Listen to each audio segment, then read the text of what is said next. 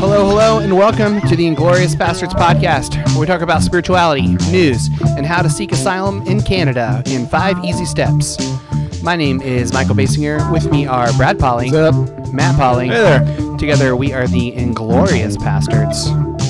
Announcements. We've got new Hymns of Reconstruction, new airing of Dick Pounder's Grief, up at patreon.com/pastorspodcast. Yeah, and we got a new segment coming up. Get ready. Get your life ready. But first, before we get into the new segment, we've got the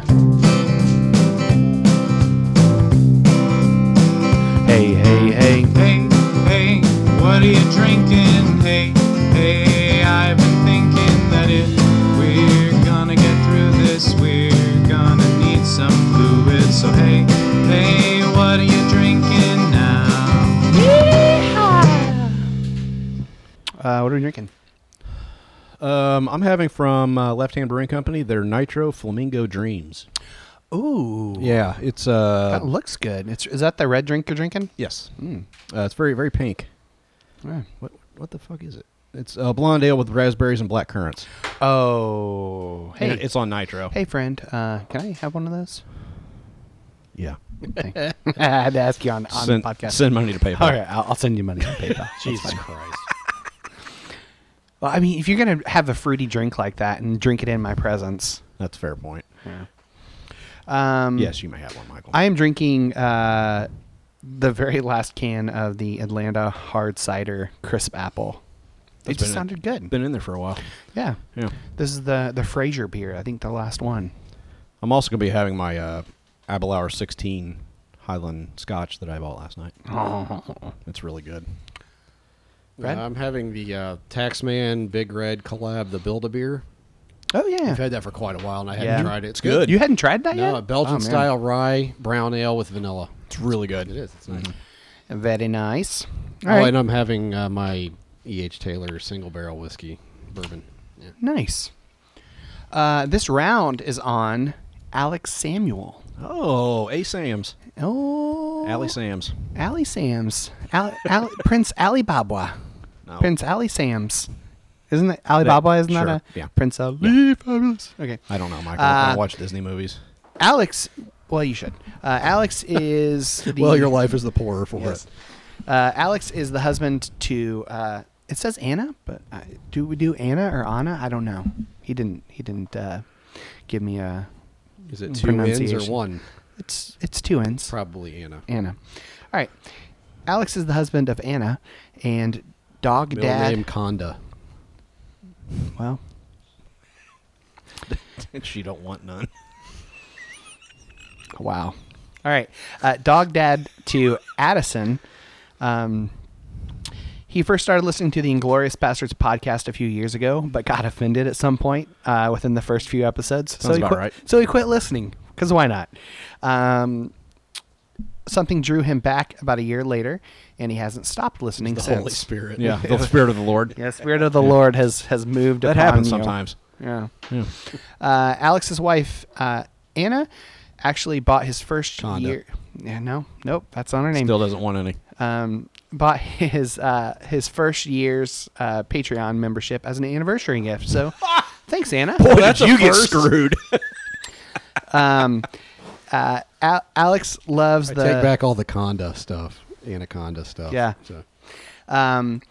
Alex loves the "What are you drinking?" and meditating with Gary Busey segments. Do you have any Gary Buseys in honor of Alex? Oh, damn it! I kind of ran the gamut of Gary Busey, I think. I mean, Gary Busey. He should come back. I think. Dude, I was like 3 years deep on his Twitter as it was. Okay. It was like, yeah. Um. I basically just got to the point where I was tired of looking. They're not all winners. He said, and Michael is by far his favorite host, so suck that. When it comes to the soundboard, he is a big fan of the soundboard. Thank God.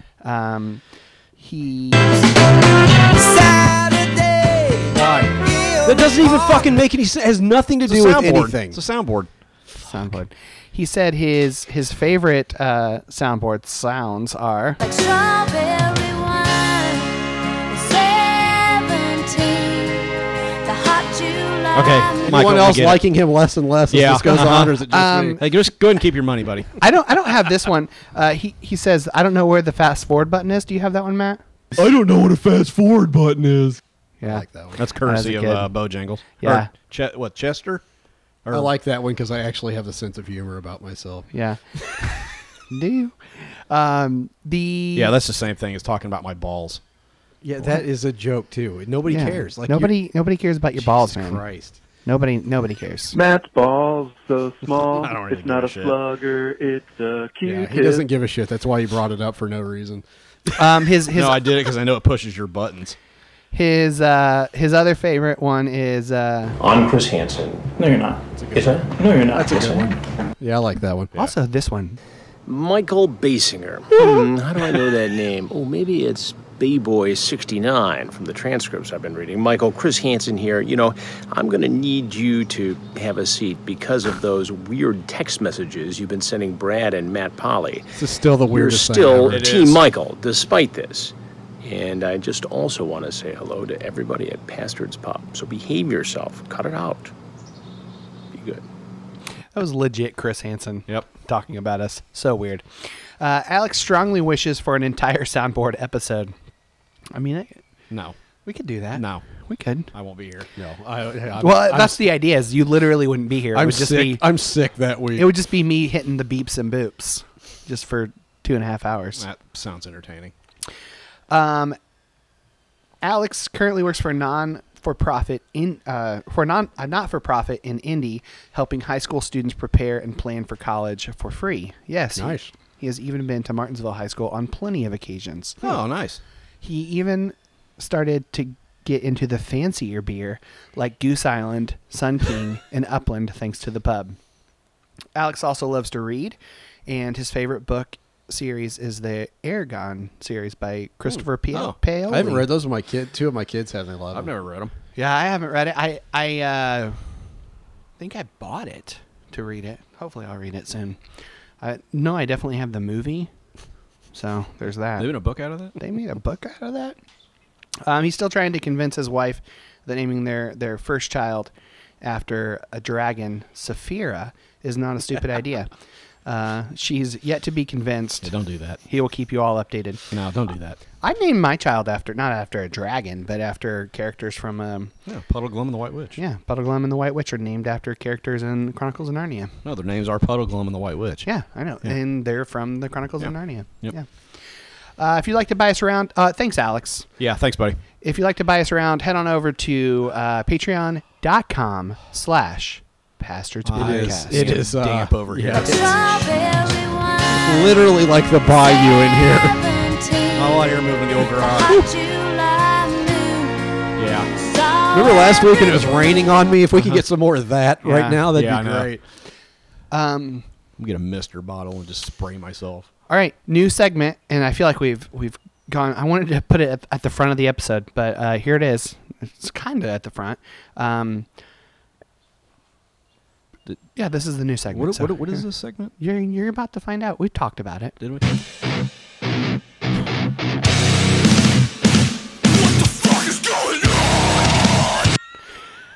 So this new segment's called. We're done being subtle. Like this new segment's called "What the fuck is going on?" There's been a lot of shit going on in the world, and I feel like we need to kind of talk about a little bit of that. Yeah. So Yeah, I'll start. yeah, So, for those listening in the back catalog, right. listening to this from 2 years from now, Yeah, well, wait, what? if people in the future are listening to this, what the fuck is going on right now? Oh, all the protests about George police Floyd. brutality and, you know, I don't know. I mean, I'm realizing more so than ever, and I think I've known this for a while, more so than ever, how much the three of us, not just the three of us, but we benefit from the current system. Oh, for sure. And I am realizing that I still have a lot of ignorance, less so than I did 5 years ago, Sure. but more so, like more than I really want to have Well, there's on always something to learn. this I mean, topic. And that's yeah. and that's I think that's the word is learn. Yeah. Like white people, god damn it. Like, Yeah. go ahead and post. It's bugged me for a few years about everybody on MLK Day post, all the white people posting their quotes, and it's be like, you realize that like you probably wouldn't have liked him No. Yeah. in the 60s. No. So like he had a hell of a lot to say. Read his quote on white moderates, what he thought of white moderates sometime. People that just kind of sit in the middle and like basically the same people that today are like, well, you know, that killing was bad, but this rioting, blah, blah, blah. Like, just fucking stop. Yeah. Just fucking stop. Shut up.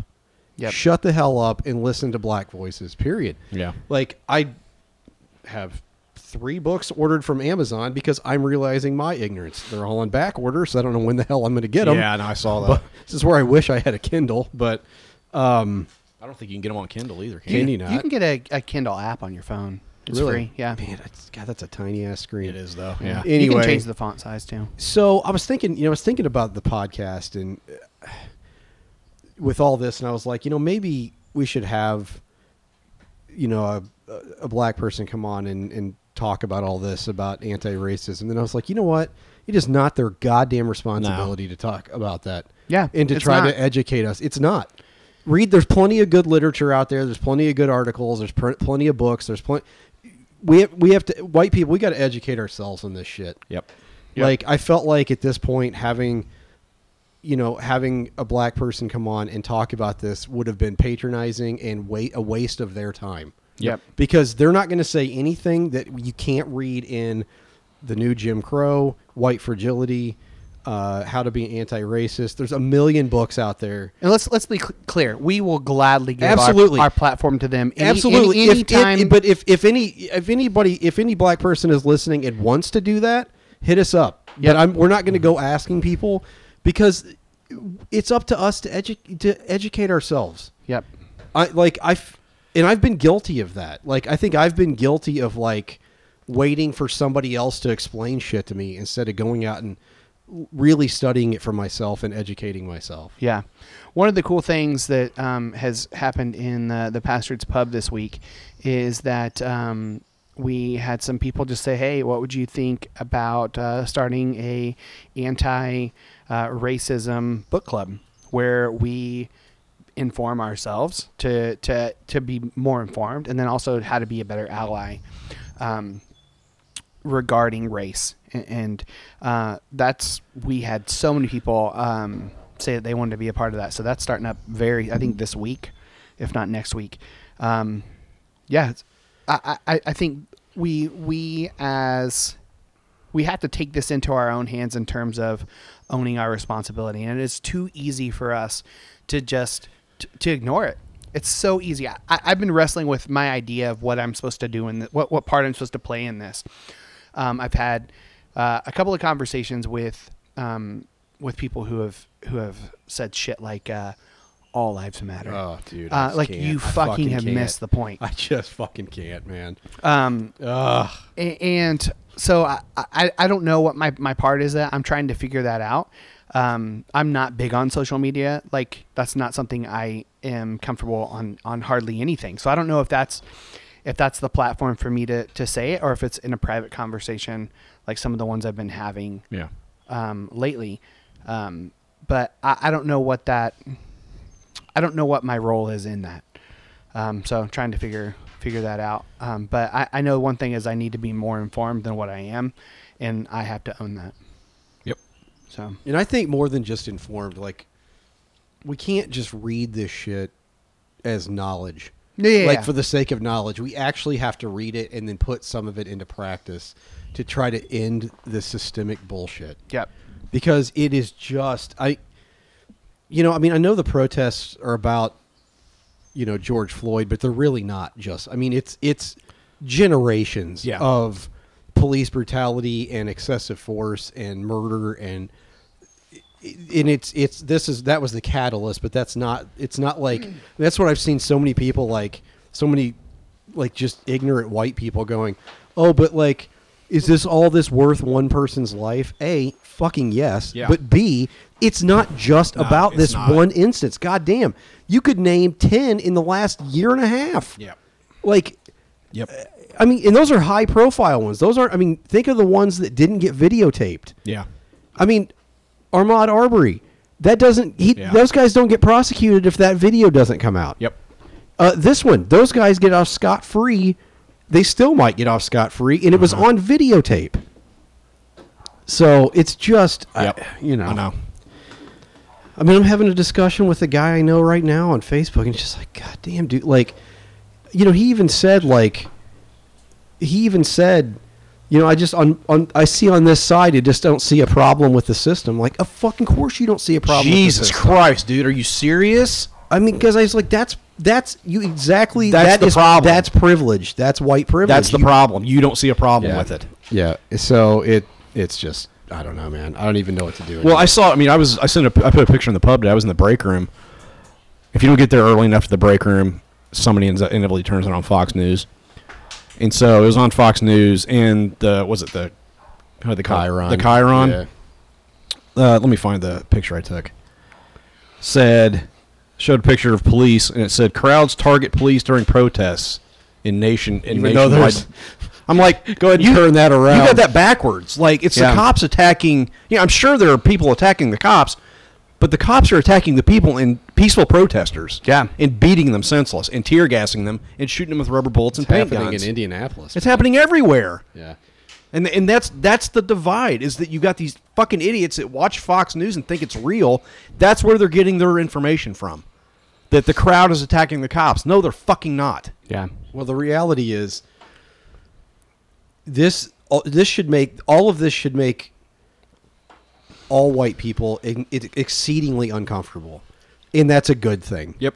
If you're not uncomfortable with what's happening right now, Yeah. and I don't mean uncomfortable of, oh my God, the rioters. No. I mean like uncomfortable with watching a black man get literally murdered in front of people on the street. That you should be uncomfortable. We If should you're- all be fucking uncomfortable and go, okay, so how do I personally benefit from this system, and how can I change it? Yeah. Help change Yep. it.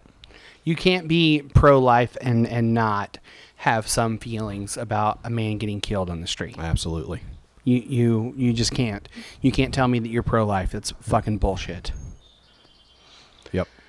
All right. And while we're at it, demilitarize the police.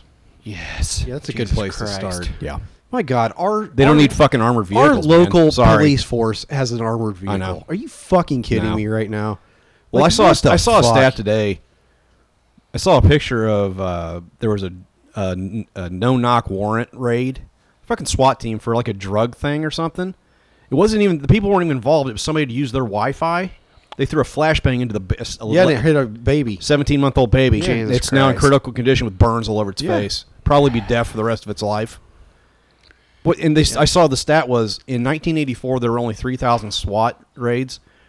I think this year or the year before 40,000. Yeah. That's their go-to technique. Now. It's Christ. fucking SWAT teams. It is. All right. This And it's concludes. because cops in this country have like a freaking war boner. Yeah. Like Yeah. of just like, A lot of them are ex-military. I know. A lot of them are, and that's not a slam on the military.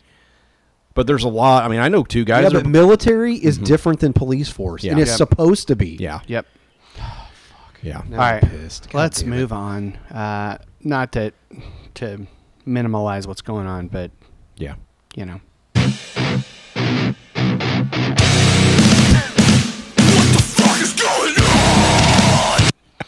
Yep. Is that Earth Crisis? I don't know who No. it is. What do we want to do next? Do we want to do let's do poetry?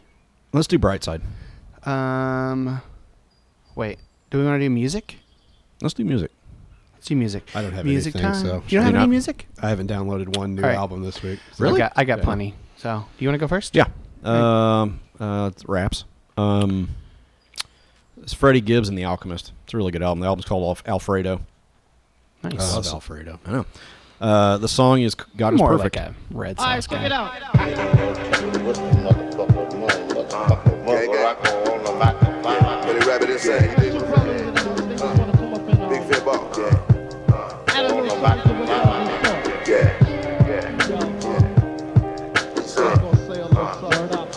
Yeah, I know that.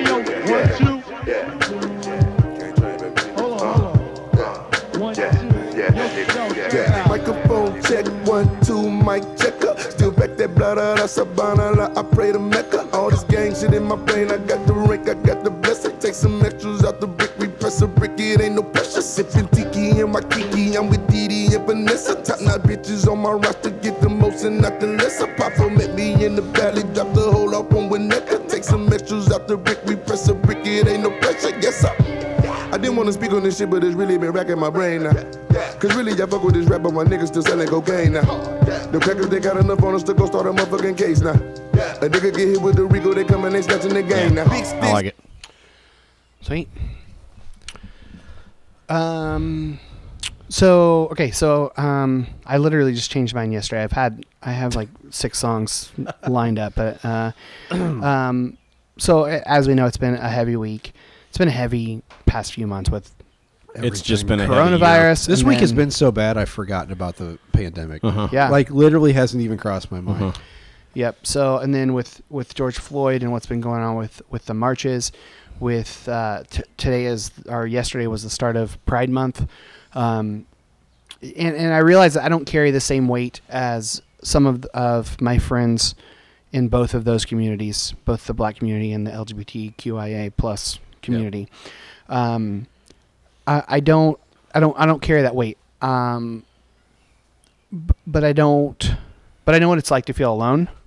And I don't want any of my friends in either of those communities to ever feel alone. So I was really thinking about that yesterday, and just out of nowhere, this song came on, and I'd never heard it. It's by a band called Judah and the Lion. And I after I heard it, ooh, there's a dead bug. We have a bug zapper. After I heard it, I went back and like listened to like the thought behind the album, because there's a voicemail at the very beginning of one of the guy's moms after she had listened to the album, and the whole album is just like this guy dealing with a bunch of shit in his life, a lot of family stuff going on, and then so he recorded this album and is vulnerable and raw, and he sent it to his mom, and then his mom called him back and left a voicemail about what she thought about the album. Anyway, I just want my friends in those communities to know that they're not alone. Yep. So that's kind of what this song says to me.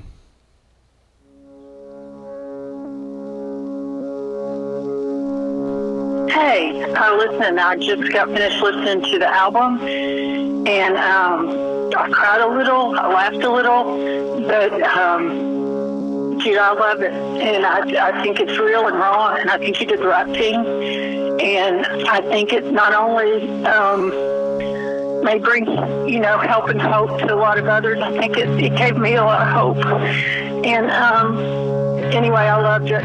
I guess you're just broken. I guess you're just hoping for more. I guess you're just reaching. I guess you're just in need of love. But you're not alone. You're not alone in this.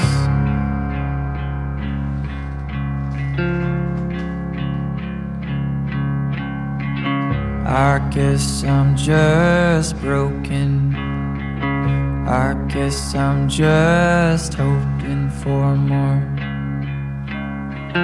I guess I'm just reaching. I guess I'm just in need of love. I'm not alone. I'm not alone in this. Love how it slowly builds up too. I like that too. I'm not alone. I'm not alone. I was thinking about this podcast and how we all felt so alone when we started this with the deconstruction, and this has given us a community. Yep. Well, and how many people have messaged us or given us reviews about they thought they were alone. Yeah. Yeah. I just wanted to call and say I'm proud of you. And I'm so sorry. I'm so sorry. put you through all that. I do. I hate it. I hate it. But I think it's real, and I think it's wrong, and I think it's, I think it's prejudice, and I love it. And I'm so proud of you. I'm glad you're my son. So I'm glad you're real, and can. I don't know. I just love you, and I thank you. Thank you. Wow. Yeah. That's awesome. Yeah. That's good. And it goes on. The next half of the song's like the best is yet to come. But yeah, that's. Yeah, I don't know. It was like, damn. I probably listened to it 20 times yesterday. That's great, man. So, That's good stuff. Yep. So that's my music.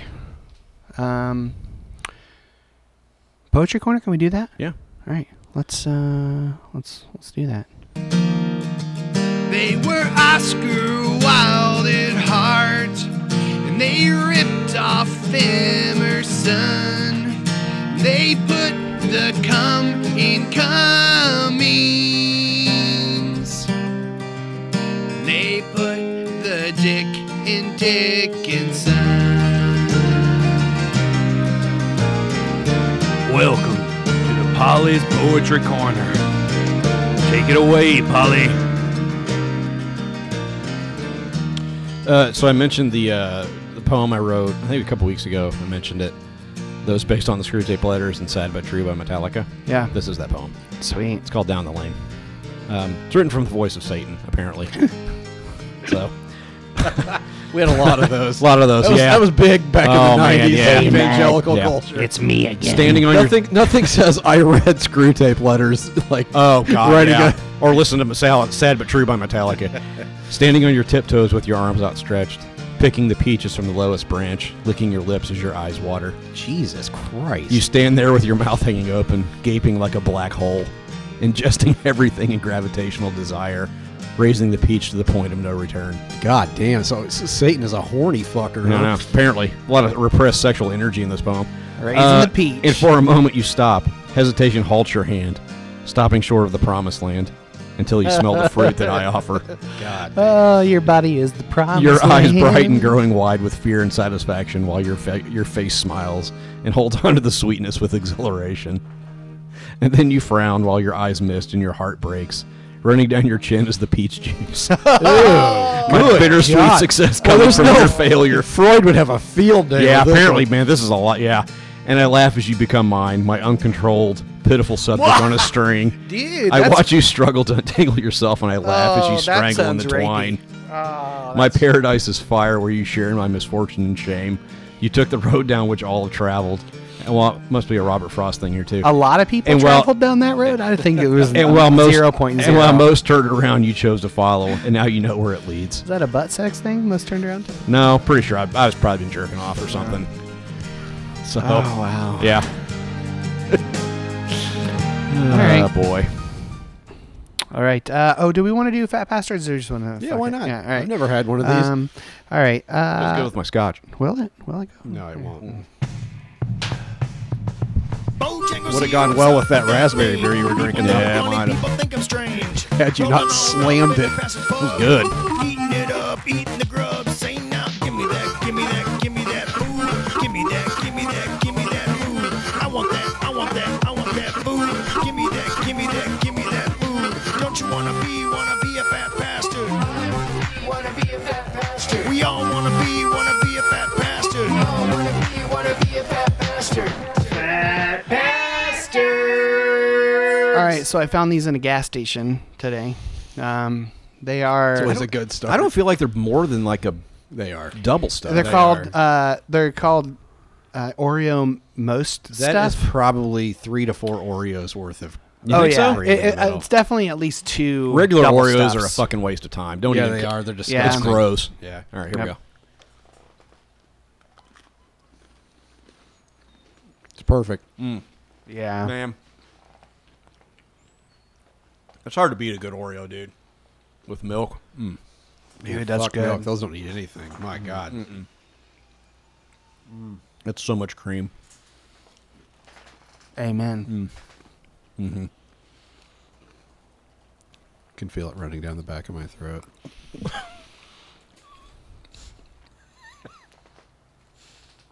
Wow, those are freaking ridiculous. That's 5 stars for me. Yeah, that's the best story I've ever It had. really is. Yeah.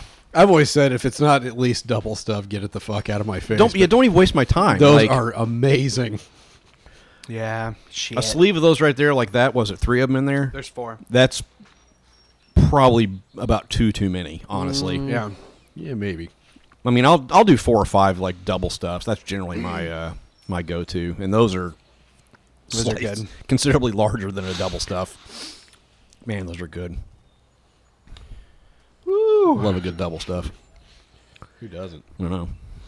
All right. Well, we got a half hour. Okay. So do you want to go into the news feed? Yeah, man. All right. Lock up your fears, dry all your tears, refill your beers. We're headed into the news feed.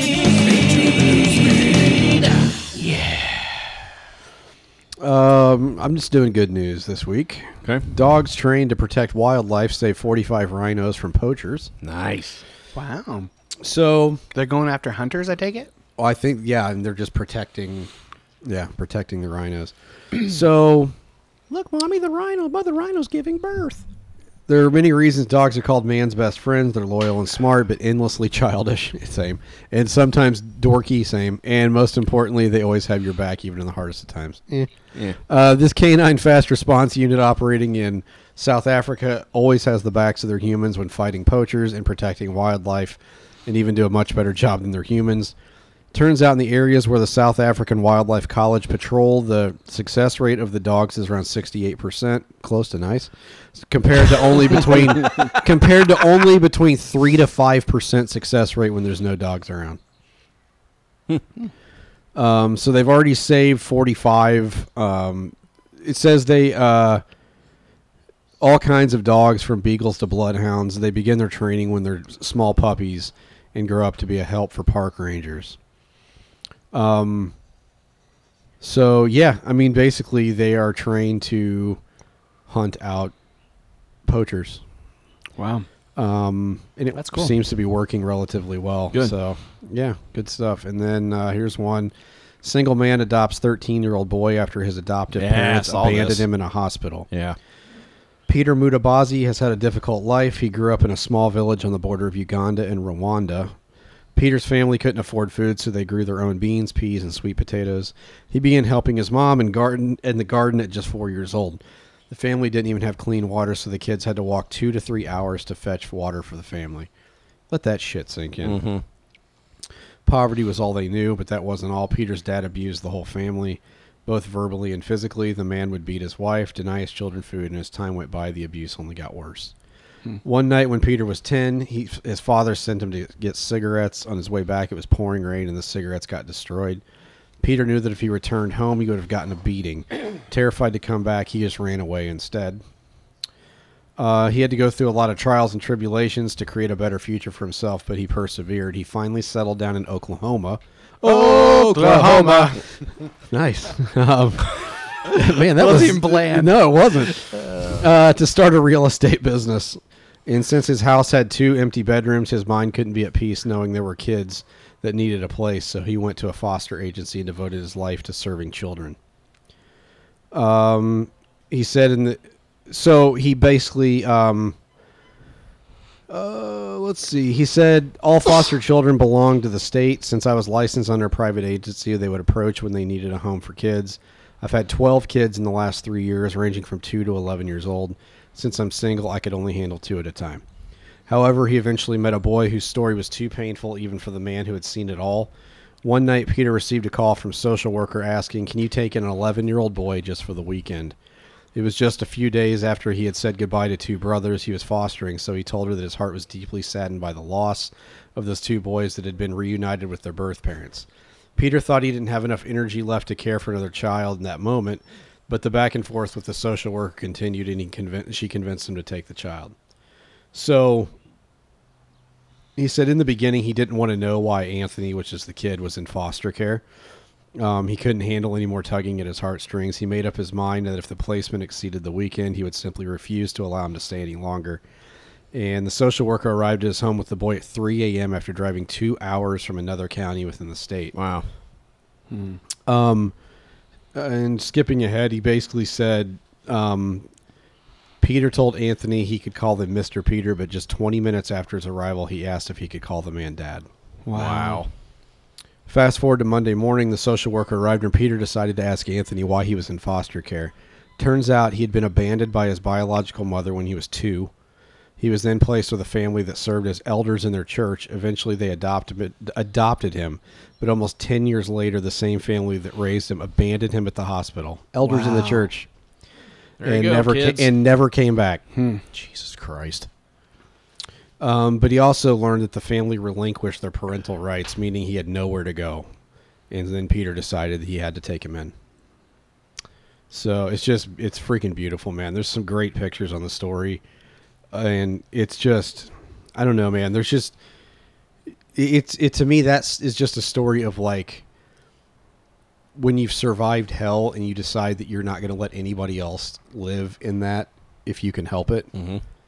It's pretty powerful shit. Yep. Yeah. So there's 2 good stories for this week. 2 good stories. You got one? Not a good story, no. Good. Oh, Both these are from the Mirror. No, gosh. so they definitely aren't. A woman. Let me guess. A witch married a salamander. No.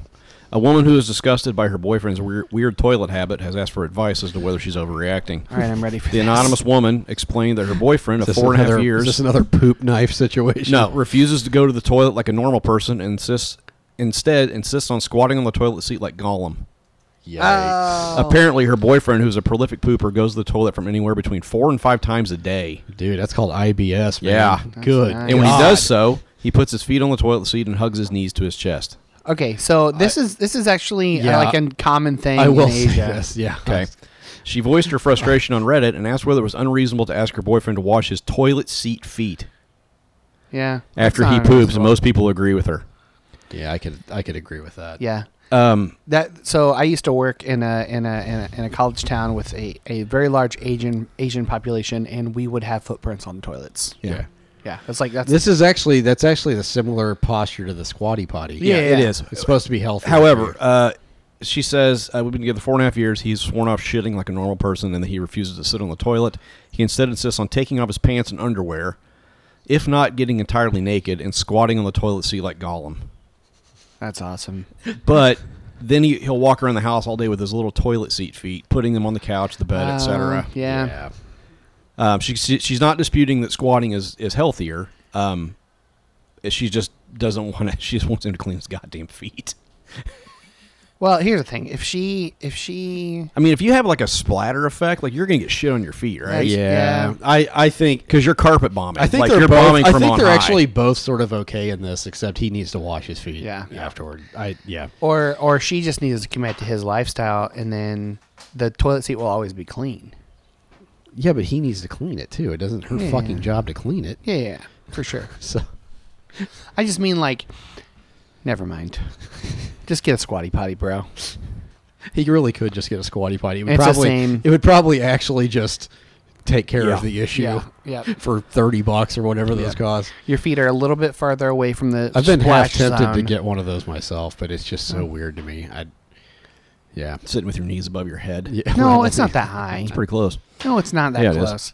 Maybe for you. I 'cause sit you're and so kick my much- legs. I kick my legs back over my head when I shit. Yeah, I don't think that's true. I'll send pics.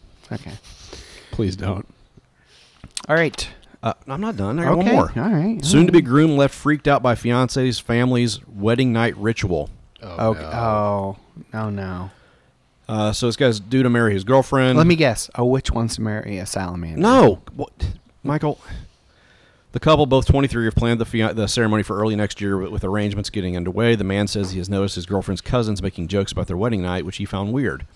As they brainstormed possible honeymoon destinations, his fiancée revealed that they wouldn't need a bridal suite at the hotel where the wedding is taking place.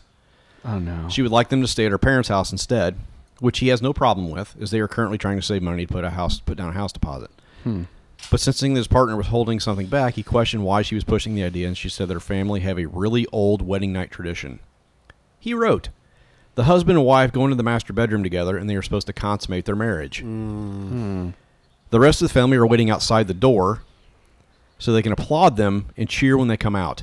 That's kind of funny. Then a piece of the bed sheet is cut off and sewn into a big tapestry my girlfriend's mother owns. Oh. Yikes. And he's like, yeah, I don't want anything to do with Legitimate this. Like, question. Are they Jewish? And I don't mean I don't that know. like because I think Tradition. wasn't that a ancient yeah, in the Jewish thing, fucking right? first century. Yeah, it's Tradition! It's pretty good use of that, actually.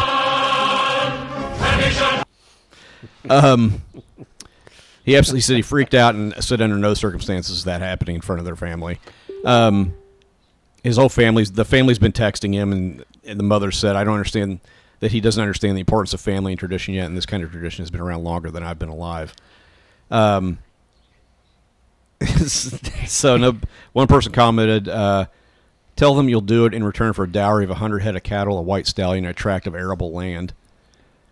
A third person added, Jesus, a family sex blanket? I sure hope it's only decorative and Grandma doesn't sleep with it. I hope she does. Anyway, yeah, that's fucking weird, man. Like, okay. Sorry, it's fucking weird. It is weird. It is definitely weird. What I would say is, I would totally do it if I were the groom. I would still do it. I would. No. Yeah, why not? No, that's fucking weird, Michael. Who the fuck cares? I Michael, don't care. no. But here's the deal I would have to make. The deal is we go in the bedroom, and we do the traditional thing that we traditionally do. What, 12-second sex? Yes, for the first time, and then then we binge watch all of Lord of the Rings, and then we come out. Make them sit there all night. Yeah. Every once in a while, you just have have your wife go, "Oh my God, keep fucking me! I'm so tired. My leg's asleep." All right. Take it, bitch. I can't feel my pelvis." Oh, not the butt. What are you doing? It's too big. Wrong hole, wrong. No, wait. Oh. Definitely the right hole. Definitely the right hole. All right. Let's do. Well, this one actually has a theme song, so let's go ahead and just.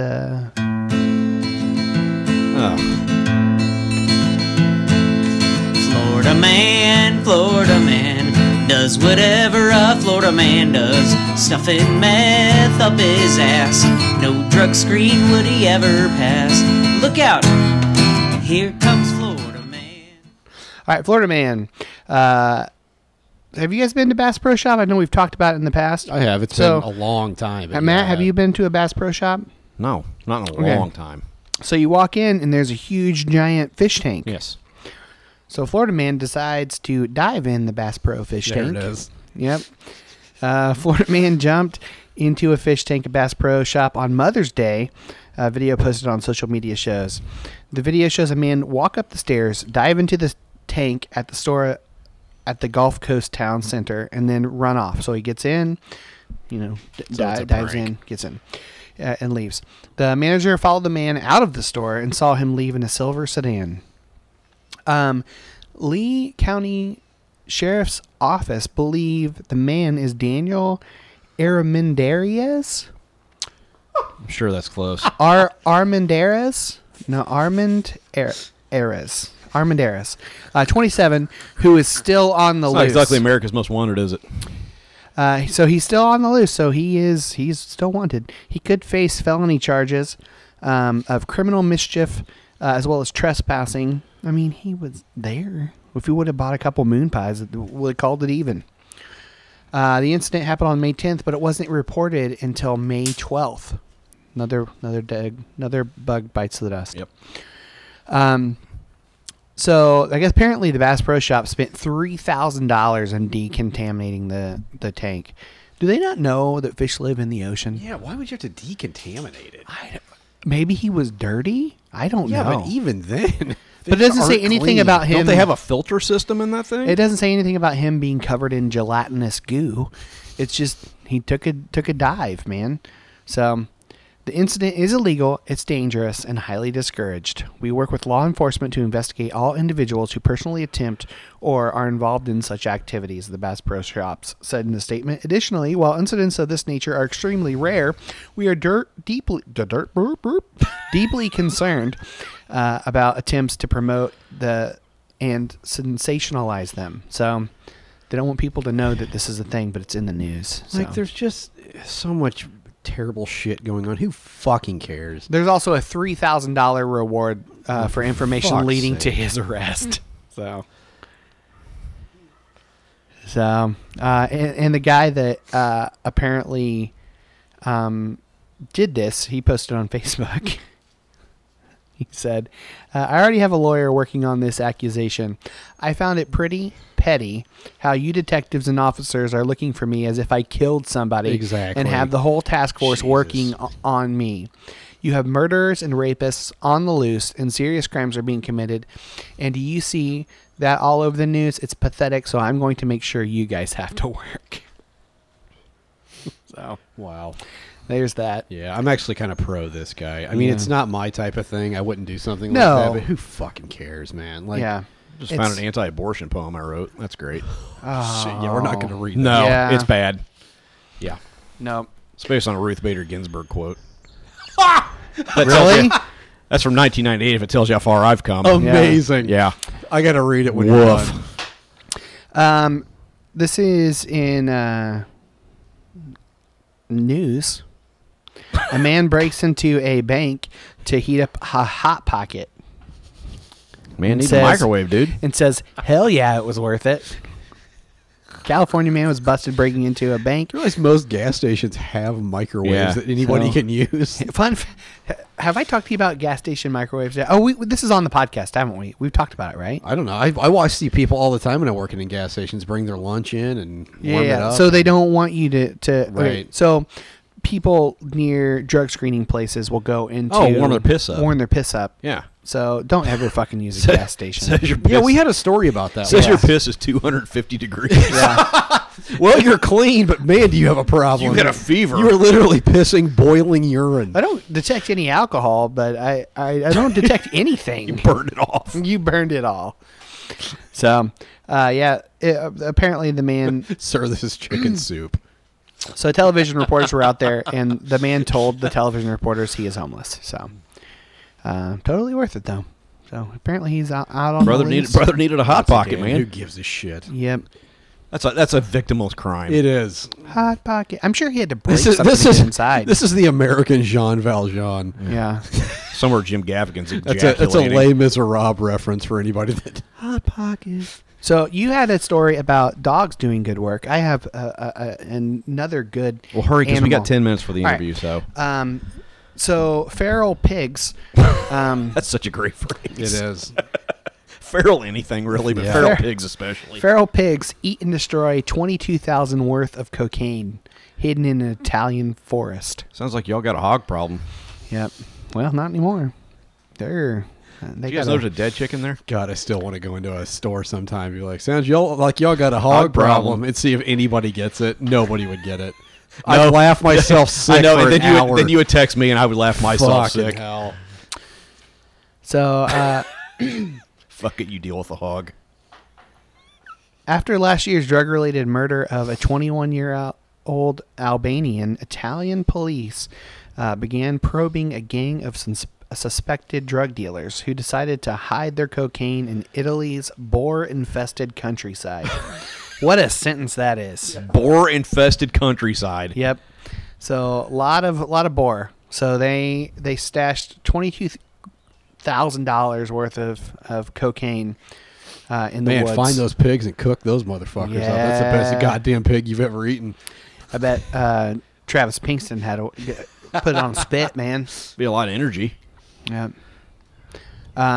So the animals were ripped into the sealed package of cocaine and proceeded to litter the nearby woodlands with its powdery contents. I love this. I love that they have a whole backstory of where the drugs originally came from. Perugia? Never heard of it. Perugia. Perugia. All right. Before Is that a region of Italy? Maybe. I don't know. Before being hidden in Tuscan. Yeah, Tuscany. Tuscany. In the Tuscan forest near That's in Tuscany. Monte Polosiano. Tell you when it's time to grow a mustache. Whoops, sorry. Thought I was muted. Anyway, according to Fox News, the gang has been quite prolific before the arrest, selling 2 kilos per month at 90 and 120 per Perugia gram. is a city in Italy. Okay. That sounds like a... Glad we pushed through that. Yeah. The more you know. Yep. So there you go. There's information about feral hogs with cocaine. It's what everybody wanted to know. Yep. All right. Let's do further up, further in. Yeah. Here we go. So Michael McRae is a writer, an educator, a facilitator, using the power of personal stories to heal, harm, make meaning, and create connection. He's the author of multiple books. Burks. And Burks. He's lots of Burks. Both, yeah. Yes. Multiple books, including his latest book, which we're here to talk to him about today, is I Am Not Your Enemy, Stories to Transform a Divided World. He works most often with the global empathy nonprofit Narrative 4. He hosts 10x9 Nashville Storytelling and lectures at Lipscomb University. Michael writes and speaks on issues of story, conflict, reconciliation. Michael has a master's in conflict resolution and reconciliation of arts from Divinity College Dublin's Belfast community, our Belfast campus. He lives in Nashville with his wife, Brittany. You can find all his information at michaelmcrae.com. The link will be in the show notes. He's also on Facebook, Instagram, all the places. So This book is incredible. It's incredibly timely. Great. Incredibly timely. So without further ado, here is our conversation with Michael McRae. Further up and further up and further in. Yeah. So, side note on this interview you're about to hear, Matt's so angry right now. The audio, for whatever godforsaken reason, decided just to use the our audio is just of the audio from the internal microphone in the camera. Our voices going into the computer. In the computer. Yeah. So it's the camera that is literally right in front of me. But the interview with Michael McRae, his audio is great, and you can hear us. You can hear us. It's just really not off. Not the typical quality that you'd normally hear. This is I've never. We didn't change the setting; it just happened. So, thanks, Apple, or Skype, whoever's at fault, or us. Who knows? So anyway, here's the interview. So here we go. Michael McRae, are you there? I am indeed. Awesome. Thanks for coming on the show, man. Honored. Yeah.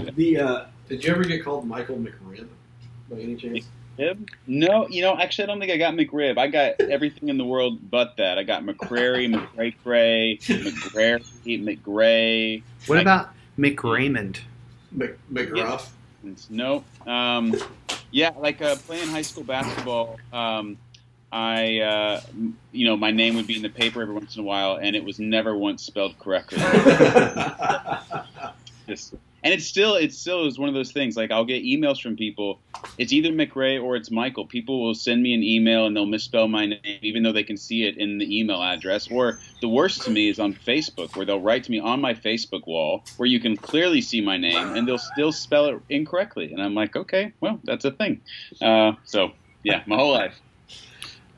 Yeah, I typed in your name because I was looking for a bio, and it immediately went to somebody else, and it wasn't even the spelling that I put in. It was a totally different spelling, so Google doesn't even know who you are. Yeah, no, I will never be famous. We'll start calling you McRib. That'll get you. No, let's not. No, we're not going to do that. Yeah, we're not doing that. Let's talk about how the first minute and a half of this interview has been us raking him over the coals over his name. I apologize. Nobody said we were professional. The book is called "I Am Not Your Enemy," and dude, I'm gonna be honest with you. This book blew my doors off when I read it. We get a lot of books sent to us, and some of them are better than others. To say this book is timely would be an understatement. And there were a lot of moments where I was like, "Oh, I've never thought of that before." A lot of moments like that in the book. So before we even jump into the book, can you just tell us a little bit about yourself, kind of, where you come from, how you grew up? Who do you think you are? Yeah, who do you think you are, basically? Who do you think you are? Reminds me of The Office. Yes, that's Office. exactly That's what exactly it's from. where it comes from. Yeah. I was literally downstairs watching Parks and Recreation before I came up here. Nice. My kids are my I two love oldest that kids show. are watching that right now. Well, anyway, thank you very much for your compliments on the book. I really appreciate that, and thanks for taking the time to read it. A bit about myself. I live in Nashville, Tennessee, married to a wonderful woman named Brittany, and we just had our first child a month ago. Congratulations. So, yeah, thank you. Getting adjusted to being a father. His name is Rowan. Nice. That's a great name. Yeah, Rowan Campbell McRae is his name. So Rowan, it comes from her side of the family. Campbell's the county in Tennessee I grew up in, and so we wanted to name him after people we love and places we love. That's the name of a senator. Like, that's a future senator right there. I just imagine him with a pipe in his mouth. We were trying to set him up for success. We thought, he can move to Ireland, where our ancestry is, and be fine. He could go into Appalachia, where I grew up, and be R.C. McRae, and he'd be just fine too. And so he's got it made, Yeah, you really put some thought into that. That's good stuff. Oh, totally, yeah. Well, I am. Most of my work, I think, I would say, would be in narrative practice and storytelling in some way. That's taken a lot of different forms in the last few years. I consistently run a monthly storytelling night for people to tell true stories on stage for the last year and a half until the beginning of May, when I quit the job to become a father. I was running a regional hub for a global nonprofit called Narrative 4 that uses personal story exchanges to build empathy between people. And I'm now working as a consultant for them. And I'm getting involved with a program called the Storytelling Leader that helps organizations tell the stories that define them. And so just a lot of different work in storytelling. But my real passion around storytelling is where it intersects with peace building. So I have a master's degree in conflict resolution and reconciliation. I lived in Belfast in Northern Ireland, or the north of Ireland, for that program, and have grown up going to Israel and the West Bank since I was 11. And so I have a really strong passion for understanding how to use stories specifically in service of transcending division and reconciling relationships and reducing harm and healing trauma. And so I think that's really what this book is about. It was a time when I got to take a few months and travel through Israel and Palestine and Northern Ireland and South Africa to talk to as many people as I could about their stories of living in divided societies, their stories of losing loved ones, their stories of suffering trauma, and how it is that they're finding a way to live together, so that those conversations might offer some bit of guidance for us in the United States as we are increasingly becoming aware of how deeply divided we are. And so to say, well, sometimes it's helpful to look at an unfamiliar place like somewhere overseas in order to see the truth about what is actually right next to us. And so that's just a sort of an entry to the book. But I think my work is mostly just around narrative practice and retreats for people, and just how do we come into a full awareness of our own stories and where those stories intersect with the needs and pain of the world. So do you have like a favorite like modern storyteller? Is there anyone that really has been influential, somebody that got you into storytelling that really spoke to you? Yeah, my grandmother. Nice. Yeah, I didn't grow up kind of with kind of one, kind of like folklore kind of storyteller. It was family. It was my grandmother was the keeper of the family stories, and she grew up in poverty in the south of Tennessee, and then married my granddad, who was an archaeologist, and they spent 61 years traveling the world, archaeological digs in Israel and all over the place. She has these incredible stories, and they become sort of like family liturgy. That's how I really grew up with the love of stories. But then, I mean, as a kid, it's Disney and it's things like that really make you kind of realize the way in which stories can make things come alive. And I was a kid that always, my parents had to be really careful about what movies my brother and I watched, because the moment I saw a movie, I would go act it all out. And so I definitely injured myself more than once trying to jump off something to trying to pretend like I could fly after watching Peter Pan. And which one of you was E.T. in the bike bucket? That would be me. That's great. But I for me, family really was the big influencer. My dad was also a small town practice family doctor, and he ran a federally qualified health center in a small little town in East Tennessee where I grew up. And he used to, we'd have students who would come from Nashville for alternative spring breaks to kind of see how small town medicine worked. And my dad, the middle of the week, would always gather them at the clinic, and he would share these stories about things that had happened with interactions he had with patients that kind of exposed the trauma of poverty in Appalachia. And I remember just growing up hearing these stories and just being really struck by the power of hearing stories that you wouldn't normally hear, and what can happen and what can move and shake within us when we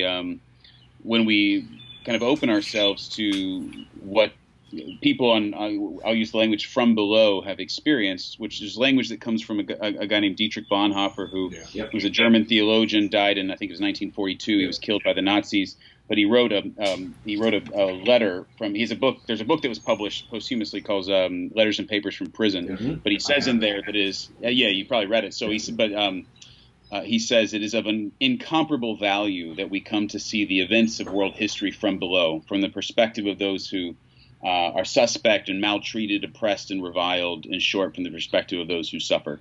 And so I got that really early on from where I grew up and my dad's work, and I think it really formed me. And I continued on to study history in college, but to study it from the perspective of the people that lost, so to speak, to study colonial America from the perspective of women, people who were enslaved, and Native Americans, not the white men that wrote it. And I think that was really influential in why I decided to pursue a kind of storytelling and peace building. Yeah, I mean, I was totally expecting like Joseph Campbell, Kurosawa, Robert McKee, those types of answers, but that's way better.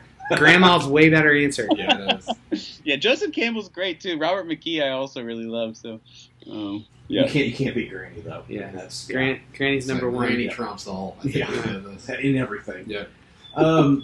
You started off in the week. We spent a lot of time talking about the introduction to a book. But there's a couple things in the intro that I think we really need to talk about because I found them interesting.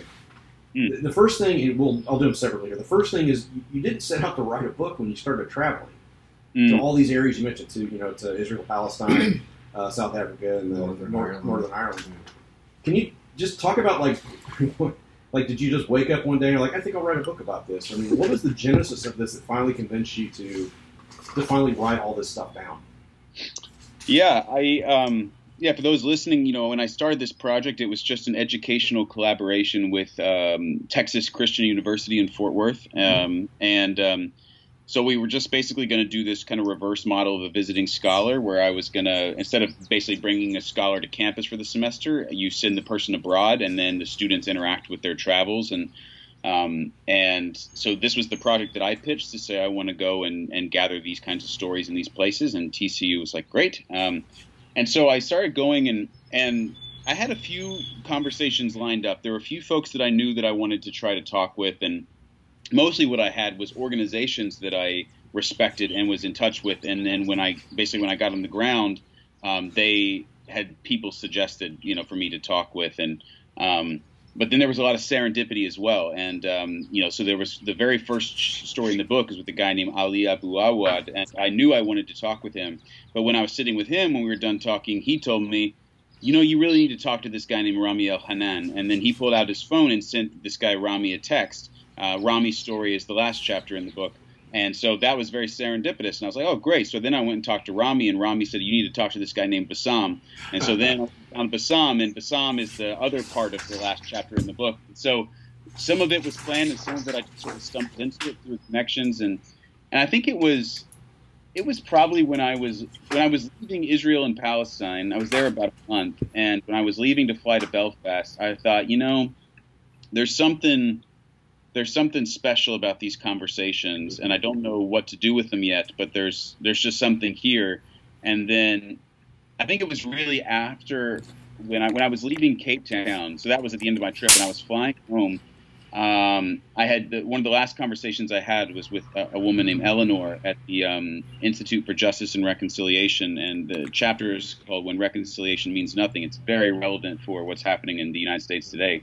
And we had this whole conversation about the limits of reconciliation and where it intersects with justice, and I just remember thinking, this is the stuff that white folks I know back home need to be listening to and talking about. And I think that was sort of the thing that pushed me over the edge. And I was like, this actually, I know that I can get this published somewhere, and I want to use that platform to amplify these voices. And I always am really careful to say this is not about giving voice to the voiceless. I personally don't like that phrase because these individuals have powerful voices, and they're being heard in a lot of places. It's just to say I have a platform also, and I can help amplify these in some way. And so I want to just kind of put a megaphone to their mouths. And so there wasn't sort of this real epiphany. It was sort of a gradual awakening to it. But the reality and it's always complicated. I do a whole kind of bit at the beginning of the book about the ethics of this kind of storytelling, which I think is really important to talk about, and it's why I put it at the very front because I am a white male. Yeah, and that's the second thing I had from the introduction was that you talk about your awareness of the risk of a white man co-opting people's stories for his own gain. We've talked about this podcast and on the podcast and just off of it together that if we've been doing this, we're in our 5th year. We've been doing this over 4 years now. If it came to today, we wouldn't do this because we don't need more white voices. We don't need more white guys doing podcasts. Right. And that you talking about that really struck me. Just expand on that just a little bit because I thought it was really important for you to say that at the very beginning. Yeah, absolutely. I mean, it's a tough battle. When you have a platform that's available to you, whether that's through a blog, through a podcast, through the ability to publish books, then how do you use it responsibly? Some would say, as a white person, you just need to abdicate that and give it up, which that's one argument, but it doesn't guarantee that somebody else really fills that platform. And then others might say that, you use it to broadcast the right messages. And so most of my work so far has been trying to elevate stories that I think need to be heard. So like the book that I did right before this was called Where the River Bends, and it highlights 14 stories of men and women in Tennessee prison and what their lives and their own stories have to teach about forgiveness, what we can learn about forgiveness from their own experiences. And the vast majority of those stories are in their voices. I just sort of leave those out there for the reader. And I wanted to do a similar thing here, is to just say I was given a gift of these individuals taking time to tell me their stories, and it feels selfish and actually feels irresponsible to just be the only person that got to hear that, because there's a lot more here. And so, but then I recognized that part of the complication is that my name was going to be on the front of the book. I would be getting paid in advance. I would be making royalties from the book. It's not very much money at all, but it's some money. So how do I deal with that? And so the way that I dealt with it was just to I paid every person that is in the book. I paid them an honorarium from my advance. I am donating here on out a portion of all the royalties I make to each of the organizations that I partnered with while I was there. And then whenever I wrote the stories, whenever I finished writing the stories, I sent them to each person who's in the book, and they got to make some changes and then finally signed off on it. And then once they signed off on it, then I was done editing, and that's what went in the book. And so I have their full consent. They got paid for their work. And so that felt to me that felt to me like good practice. I don't know if it is the best way to do it, but I'm not yet convinced that because I am a white person, I therefore have nothing that needs to be said. I actually think it's important for white people who have platforms to be talking about issues of justice and to basically. And I knew that my audience for this book was not people of color. Like, I didn't write this book to an audience of people of color. I don't think people of color have a lot they need to hear from me. I wrote it for basically white semi-progressive Christians, basically the demographic of which I am a part, to say, we need to hear these. We need to talk about the limits of dialogue and our kind of obsession with dialogue, and why are we so interested in dialogue and not so interested in things like liberation or decolonization? And so I do think those are conversations that white people need to be having with each other, as opposed to expecting people of color to do the work for us. Absolutely. Yeah. So you mentioned, dialogue. So why?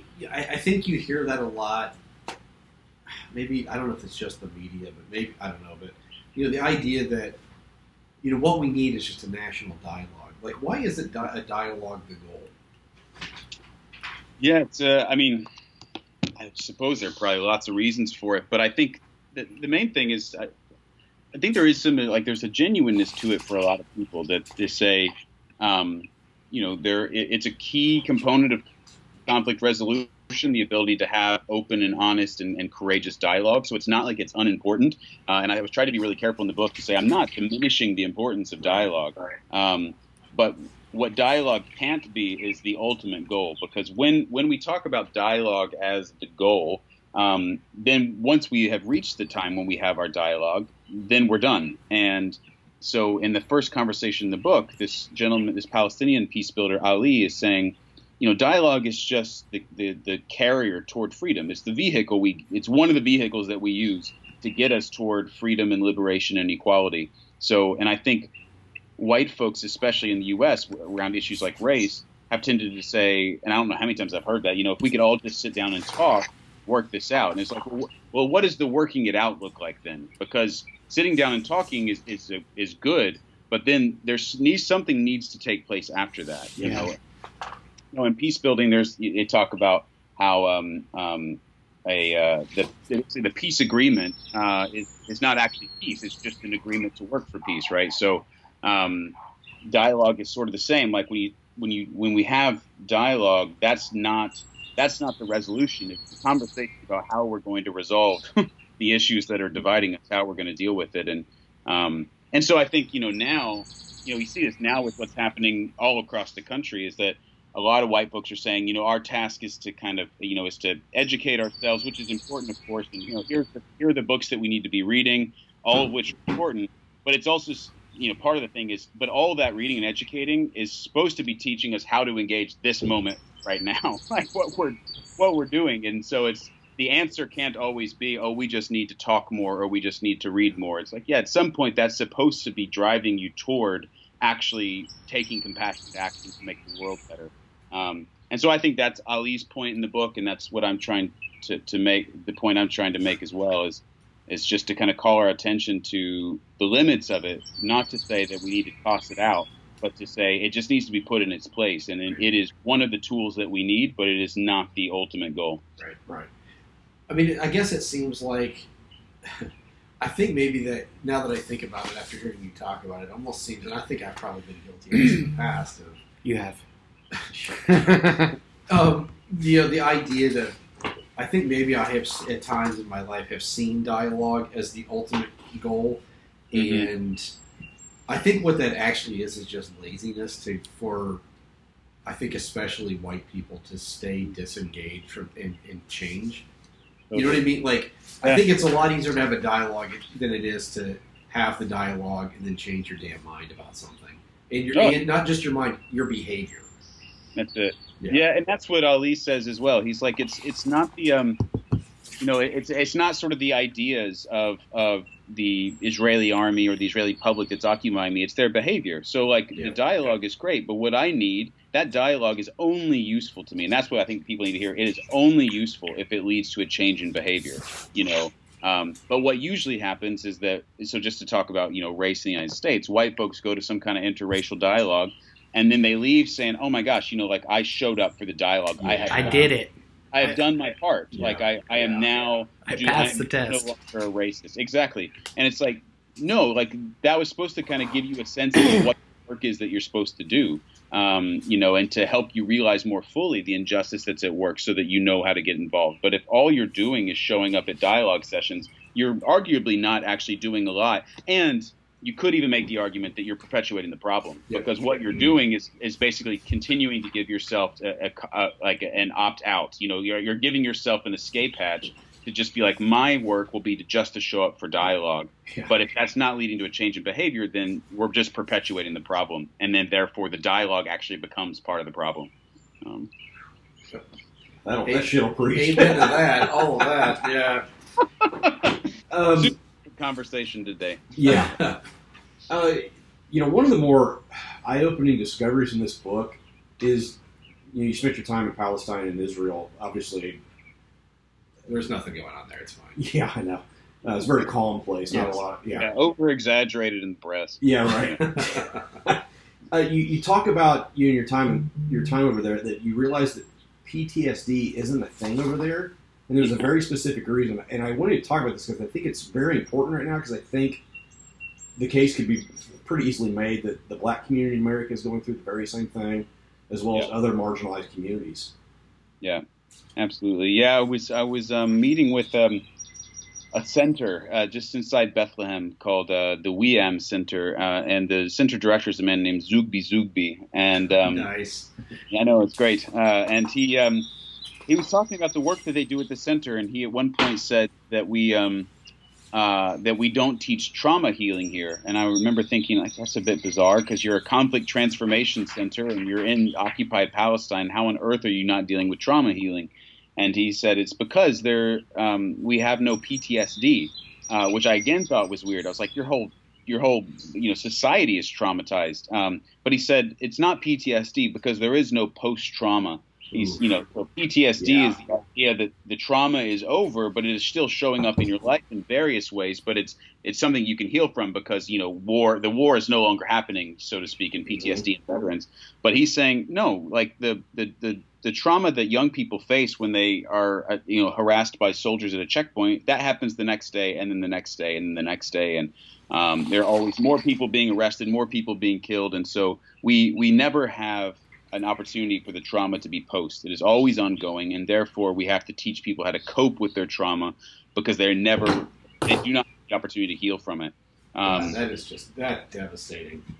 It was. I mean, I just remember kind of feeling like a weight had just been placed on top of my chest, and which was amazing, because this trip, when I did these conversations, I think was my 12th time to go. I had lived in the West Bank for the summer and lived in the West Bank for 3 months and during the winter one time, and had worked for Christian peacemaker teams doing nonviolent direct action. I had written thesis on the conflict. I was speaking in church. I mean, I was very well versed in all this stuff, but it had never hit me quite that way. Like, we have no PTSD, which is what I ended up calling the chapter. And I even say in the book, like, where all is this true then back home? Because that was always the point for me, was to say, I'm interested in the stories overseas for sure, for the sake of the stories themselves. But what I'm really interested in is saying, what do these stories have to tell us about where I'm from, about my own home? Because I don't live in Israel and Palestine. I go there often, but I don't live there. It's not my conflict. I don't live in Northern Ireland. I don't live in South Africa. I live in Nashville in the South,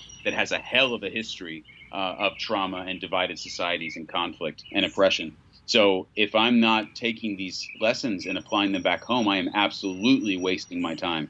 And so that was the question, to say, yeah.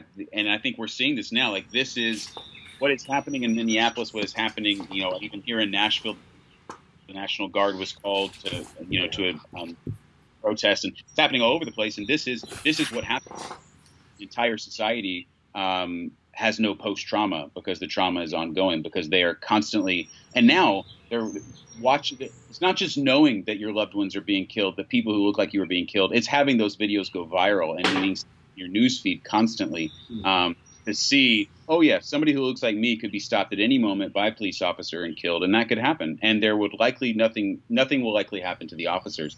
Like, that is absolutely traumatizing. And eventually, when you have a knee on someone's neck long enough, metaphorically or literally, people break. And that's what's happened in Palestine. There have been 2 major intifadas, uprisings. One was mostly a civil disobedience in the 90s, and then one was filled with bombings in the early 2000s.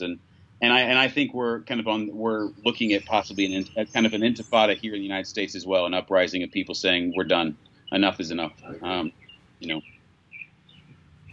Boy, God, it's so heavy, man. It's so heavy. That I think of all the things you wrote in that book, I think that chapter affected me the most because of that whole concept of, it's not post-trauma, it's ongoing. Yeah. It's a never-ending thing, day after day. I've read stories of, of black people who keep their driver's license registration in their visor so they don't have to reach to their pocket. That's something I never have had to worry about. I don't have to worry about that. That's crazy. I get pulled over. I'm like, oh crap, I got pulled over. I don't have to worry about, is this when I die? Yeah. And that is an ongoing thing for the black community. I mean, it's just. And I think obviously since your focus is on stories. I mean, I know personally that's the only reason I have changed my mind on numerous issues over the last 10 to 15 years. Yeah. We all 3 of us grew up conservative Christian, Republican, very, very conservative. 15 years ago, I would have looked at what's happening right now in a completely different light. But I started actually having friends that were black or friends that were gay or whatever, and really listening to their stories and going, oh, this isn't a liberal talking point. This is real. Yeah. These are real people. I can't deny if this person is my friend, I can't call this person a liar. I can't, you know what I'm saying?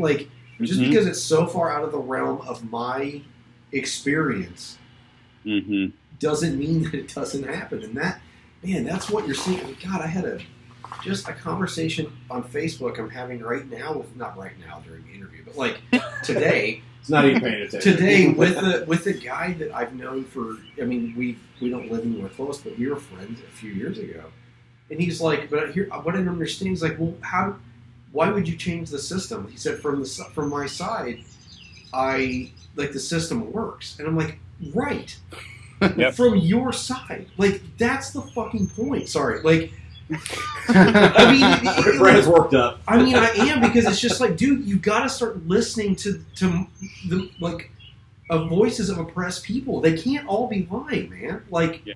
God, where there's smoke, there's fire, and when there's thousands and thousands of these stories of people saying the same thing, you have to start going, how maybe my thinking is wrong on this, and it's just, And I think that's the, I think that's spot on. This awareness of, could I have been wrong? It's one thing I talk about, I talk about it a little bit in the book, but it's going to show up in my next one as well, which I'll have to tell you about because I think you'll appreciate it. But the idea that to really kind of transform ourselves and our thinking and kind of dismantle the notion of other and an enemy, that we need 3 things. One is proximity. We have to actually get closer to the thing that we're afraid of or the thing that we're judgmental of. But that won't be enough because for most of human history, proximity is all you needed in order to be able to kill each other, right? You had to get within firing range, within stabbing distance. And so you also need curiosity. You need the ability to ask questions, to wonder. But then the final thing that you'll need is humility, to hold an awareness of, to be able to ask the question of yourself, has it ever occurred to me that I might be wrong?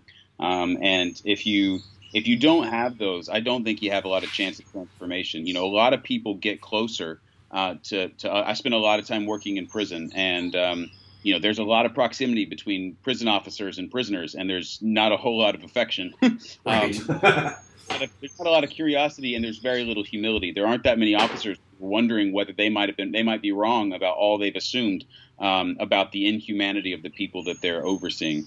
And so I think you're right on there. But I think the other piece that's that is really complicated for us is and I was talking about it with Eleanor in the chapter on when reconciliation means nothing, is the question of incentivizing white people into the conversation on justice.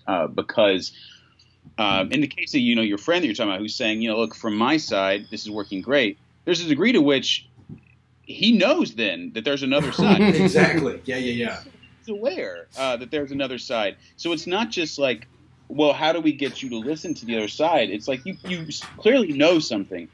The problem is you don't care very much because the system is benefiting you. And so your natural self-preservation is kicking in. Everyone has that instinct. Why on earth would I want to challenge something that is making my life better? And that's the challenge, is like this whole system of white supremacy or capitalism or whatever we're going to, call the various kind of components of it, work really well in favor of a white privileged kind of.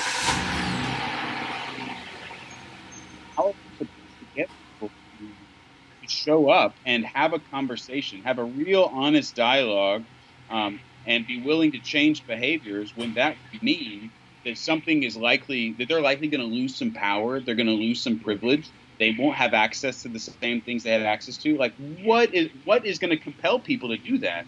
But that's where I think uprisings like what we're seeing come into play, just to say, yeah, that's a really hard thing to just invite you to. So we're going to have to start taking the streets and burning some stuff because if nothing else, maybe the fear will drive you to these conversations. And so it is really hard to know what to.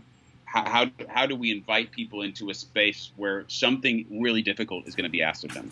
Yeah, and I struggle with that too, because it's like you shouldn't have to be incentivized to give a shit about this. You know what I mean? Like we're talking about people, man. Like we're talking about actual human beings, and I think.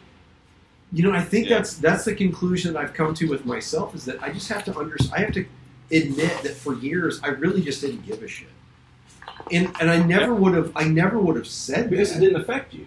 But it didn't affect me. It's like because it wasn't personal. But now I have enough friends that are black or enough friends that are gay that have been oppressed in different ways. Like that, it's like like they're actual people. They're not like a political talking point. Yeah, not to say that they're subhuman, but no, that's what I mean. But to say like you see their faces, exactly. You know their personhood. Absolutely. Yeah. Totally. Well, and that's you can see it in the conversations I have in the book that with Israelis, with Palestinians, with whoever, a central turning point for so many people is when they got close enough to hear the human stories of the other and realize these are actual human people with lives and tears and loved ones. And it's that humanizing aspect, which isn't to say that, necessarily that growing up I would have demonized a gay person, though possibly would have, or a black person or anything like that. But it is to say that they weren't fully human because I did not have any true understanding of the complexity of an individual's life. It was black people or gay people. Like it was just sort of this a monolithic group. Yeah, it's just this monolithic, unnuanced subgroup that I had and that's when things changed for me. Like you're saying, when suddenly when I learned that my aunt was gay, when I was 16 years old, and I was like, wait, but I love my aunt. So, yeah. I mean, it's that simple. In some ways, it sounds silly, but it's like that's the stuff that can change people. And you guys may know a guy named Shane Claiborne. We've had Yeah, he's great, and he told me once. He said we can rarely ever argue people into new ways of thinking, but we can story them, and that's really stuck with me. Yeah. Okay, so this has been a lot of really heavy stuff. Let's take a brief intermission here of something. You spent some time at the Al Basma Special Rehabilitation Center. Yes. Can you just talk about their work and what you personally take away from them? It's just a really, like you mentioned in the book, it's just a really great, seems like a really awesome place.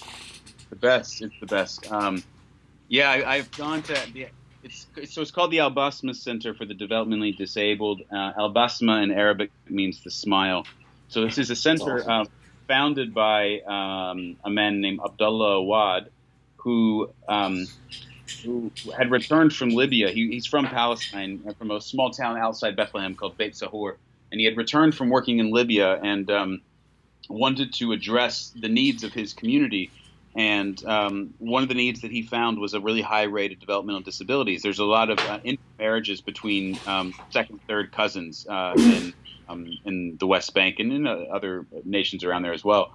And so there's a higher rate of developmental disabilities. And for many of the families, they simply did not know kind of what to do with these children. And so some of them were abandoned and some of them were neglected. And some of them, of course, were cared for and loved. But Abdullah said, we need a center to kind of take these children in. And so he started the Al Basma Center. It's been around for a little over 30 years, if I remember right. But it's run by Christian and Muslim women who have very, very small salaries, but who are there because they deeply love the work. And they bring in around 30 or so students, they call them, ranging anywhere from 16 years old to 50 years old.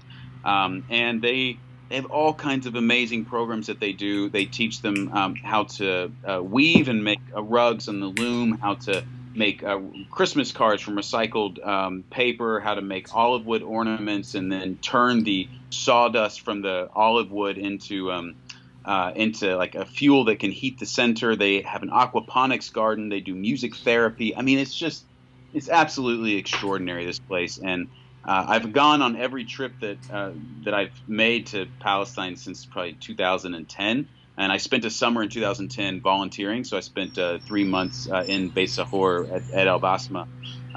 And my family's been leading tours as well for a while. We call them McRae tours. And so like just in June, we took 50 people, 50 Christians, to see the Holy Land, but to also, as we say, walk where Jesus walked, but also to walk as Jesus might walk. How might Jesus talk about Palestine today? And what would he care about? But we always take people to Al Basma. And so far on every trip, most people will leave saying, obviously the places where the Jesus places were pretty important to them, but they will say that Al Basma was one of the most impactful stops that we make, because it's the students are just so full of life and love, and it's a place where I remember really having this awareness that there are limits to communication, but there aren't necessarily limits to affection, and that you don't actually have to speak the same language, because they speak Arabic, I speak English. We can't communicate with each other, and then many of them don't have the very strong verbal skills anyway, even if I spoke Arabic. Some young people with severe Down syndrome, and we couldn't speak to one another at all, and we spent an entire summer not being able to say more than a couple of words to each other at a time. But there was genuine love. And after 10 years, when I go back, when I walk in that door, they'll turn and see me and they'll yell, "Mike!" And will run and jump they have jumped in my arms, and they'll kiss in my face, and you're like baptized in this whole new like religion of love through their saliva. And it's incredible. And it was this sense of like, we don't actually have to speak the same language to love one another. Like, what is needed is to be present, to pay attention, and then to come back, like to just keep showing up. And I think when you are present with focus and attention and affection, and you come back again and again, then you're really able to communicate love, and people feel it. So it's one of my favorite places in the world. Yeah, I can see why. That's fantastic. One of the other things I found really eye-opening in that book is you talk about the post-conflict healing journey. How, essentially slavery, the oppression of the black community, it's been going on for roughly 350-ish years. And you basically make the point that you don't heal that overnight. Right. Can you just talk a little bit about, how we underestimate how long of a journey it actually is, and just kind of expand on that a little bit? Yeah.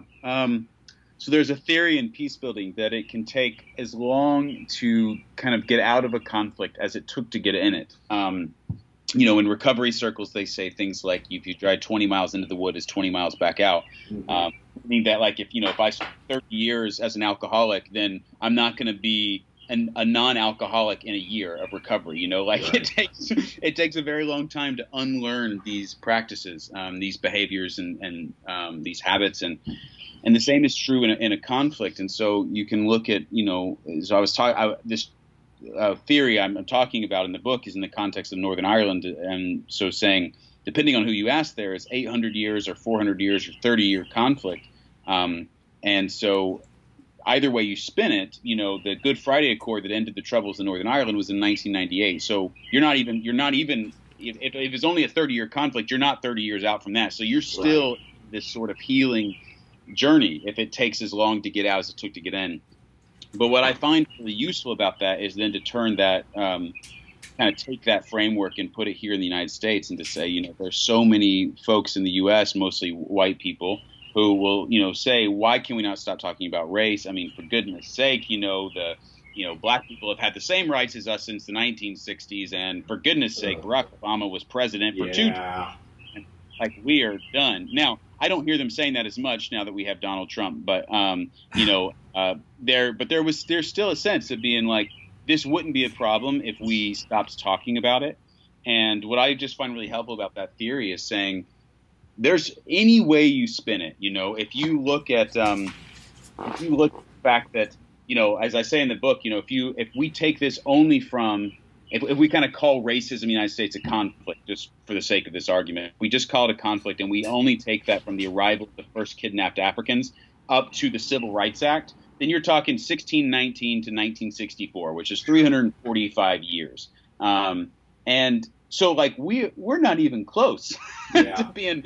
We're at the very, very beginning of this sort of quote unquote post-conflict healing journey. Yes. And clearly, you can see we're not in any kind of post-conflict journey. We're still very much in the conflict. But so it's just to say, like, even if everything had been resolved with the Civil Rights Act, like, we still would be very much like in our first couple of steps walking out of those woods. And so on the one hand, that can feel really overwhelming to me, to be like, holy hell, like, we're not going to be done with this. And we're definitely not going to be done with this in my lifetime. Like, and not in Rowan's lifetime, my son, or probably his kids. Like, it's not going to be done, which is overwhelming. Yeah. And then on the other hand, I think there's also something helpful about it to say, look, well, let me tie it in. There's an archbishop who was assassinated a long time ago, named Oscar Romero, and he has a prayer where he says, "We are ministers and not messiahs. We cannot do everything, and there's a sense of liberation in that because it allows us to do something and to do that something very well. And we are not called to resolve all the issues of the world. We are called to contribute to their healing." And so that's been helpful for me, not in a way. And what I have to be careful on is not letting that feel like a cop out then to me as a white person, be like, oh yeah, I don't actually have to fix this, so I can just sit back. Yeah. It's like, what the challenge is to say, you're not our white savior. So simmer down, buddy. Like, you're not gonna solve this issue, Mr. White Man. And there's a liberation in that for me to say, yeah, it's not my call to solve this issue, but my call is to continue the work and to be part of moving this along, because we're not going to make it out of those woods if we don't all continue to take those steps toward the open field, or we can beat that metaphor down, I guess. But yeah, so I think there's a way to see that theory as something that can really help us. But there's a risk in using it as a way to kind of let ourselves off the hook. Yeah, exactly. Can you talk a little bit about the illusion that we and our enemies need to find like a common ground consensus on every issue? Because I think that's really a kind of a hindrance to a lot of dialogue and a lot of action that could possibly take place. I don't agree with. And it really, honestly, kind of seems like a progressive issue. That if you don't agree with 100% with me, then you're my enemy. And yeah, instead of being able to find common ground on things that are actually important and not necessarily consensus on everything. Yeah, I mean, I think finding consensus on everything is impossible. I don't agree with everything with my wife, and we have a very happy life together. It's just like you decide what. I think that's what we have to do. We have to decide, like, what are the things that are truly important, that where are the non-negotiables in our lives, and we have to have integrity and stick to those. And I think there are times there are things that are irreconcilable differences. Like there are times when couples do have to divorce, and there are times when families can't stay together, and there are times when societies kind of break apart. Slavery was an irreconcilable difference. There's like something had to be done. Like there was no kind of agreeing to disagree on that. And so I think I think common ground has its benefits. But I think, like to your point, I see this so often in these progressive, liberal, whatever you want to call them, circles, of which I would tend to say I am a part. But it's this dynamic of if we agree on every possible platform, right? 99.5%. But oh wait, I'm voting for Bernie. You're voting for Elizabeth Warren. Screw you. Go to hell. Yep. Like you toxic, and I'm unfriending you. And it's like what? It's absolutely astounding. Like we're in a moment where if we are not in 100% alignment, then it's not like, oh well, that sucks that we're not in agreement. It's like you are actually problematic and toxic to my life, and I can't. And what's amazing to me is that is the same sort of logic in some ways as the fundamentalism that so many of us grew up in, and that was the way of thinking, right? Like there is only one right answer, and you have to be 100% with us on this issue. We will have no patience for anyone who doesn't. Like we all have to think the same way. It's like this group think, this like really rigid dogma, and this sort of this like passionate adherence to this platform. That so many people like myself said I had no interest in that. But then what I think we ended up doing was we took that same framework with us when we left, and then we just put a bunch of other stuff inside of it, and we think then that we're different, but we're not actually all that different. We still think we're using the same thought patterns. We're just having different content inside of it. Yep. Now, one major difference is that I do genuinely believe that a lot of the progressive and liberal issues are far more life-giving than many of the fundamentalist conservative issues. So there is a big difference in the content. It's not that the content is irrelevant, but I do think it's problematic when that same sort of rigid kind of boundaries come in place that just say, get 100% on board with me or get 100% out the door. And I don't find that very interesting, and it is in no way a way of thinking that lends itself toward peace, because the reality will be, and it has always been, that we are always going to live with each other, right? Like all of the Clinton supporters did not leave when Trump was elected, and whenever Trump loses or whatever happens, all the people that voted for Trump aren't going to leave. Like we're all still going to live together, and so it cannot be the way that we're going to function to just say we have to always agree on this or we can't interact. Well, then we're going to have a really miserable existence. So I think we have to find how to live. So I think common ground has its place, but I think we have to also talk about how do we live well with people who are different than us? How do we find a way to see difference as something that can help us and not hurt us? And how do we find a way for it to be something that is enriching and not just something that is putting us all in danger? And that's far easier said than done, because there are legitimately some differences that are not okay, right? Yeah. If your position is, just today my sister showed me a picture of young white men who are doing the George Floyd challenge, where they are posing with other white guys with their knee on each other's neck to see, and so that's the difference that's not okay. I have no interest in living well with that kind of difference. That's violent. That leads to people dying. And so it is important also to say those sort of things, to say not all difference is equal. But I think we can make difference also into something that it doesn't need to be, where we assume that it's something that can hurt us all the time. Well, we got about 10 minutes up around out of time here. A couple things I wanted to ask. I'd love you to expand on this phrase that I found really kind of captivating in the book. And it kind of flows from what you were just talking about. Understanding is not complicity. Understanding is just understanding. Yeah. Yeah. That is language that I got from an Irish guy that I know named Padraig Ó Tuama. I'd love to have him on at some point. Yeah. Exactly. Yeah. A lot of people are learning about him through an amazing podcast he's doing now called Poetry Unbound with On Being. He was He was the very first person I met when I moved to Ireland. It's just fun, just short story about Padraig because he's such a lovely guy. But when I was moving to Ireland for grad school, there was a guy I knew in Nashville named David Dark who had lived in Belfast some time ago. And I said, David, I'm moving to Belfast. Who should I know? And he gave me 3 names. And so I reached out. One of them was Padraig's. I reached out to all 3 people. The first person responded and said, oh, I'd be happy to see you sometime when you're in town. Just shoot me a message and we'll meet up. The second person said, when are you coming in? I'd love to meet for coffee the week that you're in town so that you have something to look forward to. And then Padraig responded and said, who's picking you up from the airport? I said, I don't know a soul in your country. And he said, I'll be there to get you. So literally, he's the first person I met when I got off the plane. I walked out the airport, and there was Padraig O'Tuma. And he drove me back to Belfast, and we became friends. He published his first book of poetry the week that I was there, and so we've been friends ever since. And so anyway, he's a really lovely guy. I only know him from his music. I need to get into the poetry and stuff. That's maybe purchase that. He's got several good books of poetry, and he has a beautiful memoir called In the Shelter that's really worth checking out. But he's now doing the podcast also with On Being. And he has a really lovely interview that Krista Tippett did with him on On Being called Belonging Creates and Undoes Us Both. So I highly suggest you check it out. But for several years, he was the leader of Corrymeela, which is one of the places I feature in the book in a chapter called Place of Lumpy Crossings.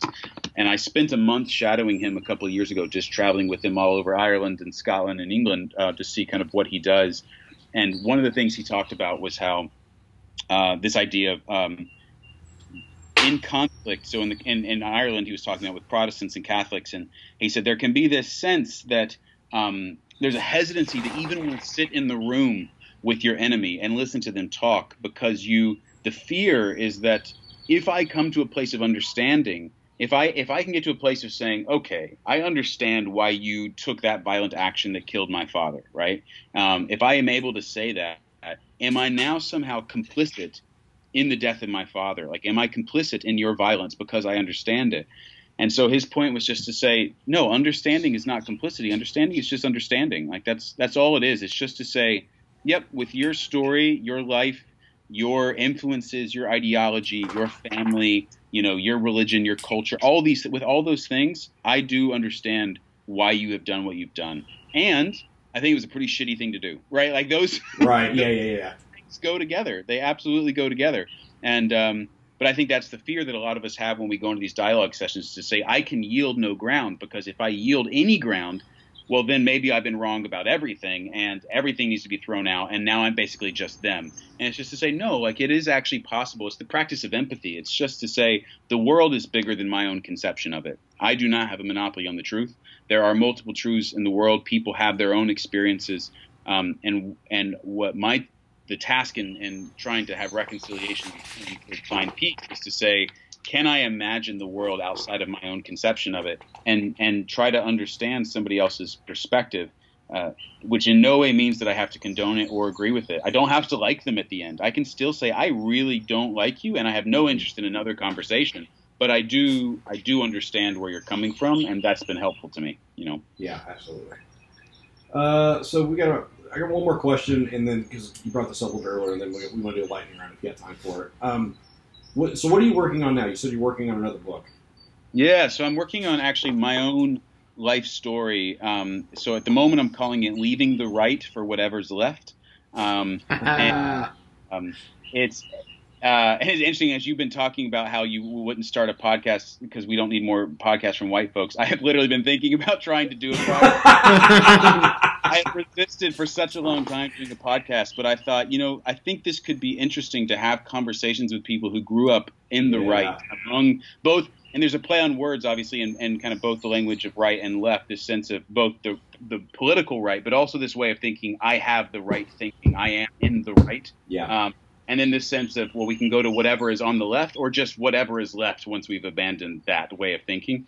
And so I thought, conversations on that I think could be useful. I would have benefited from that.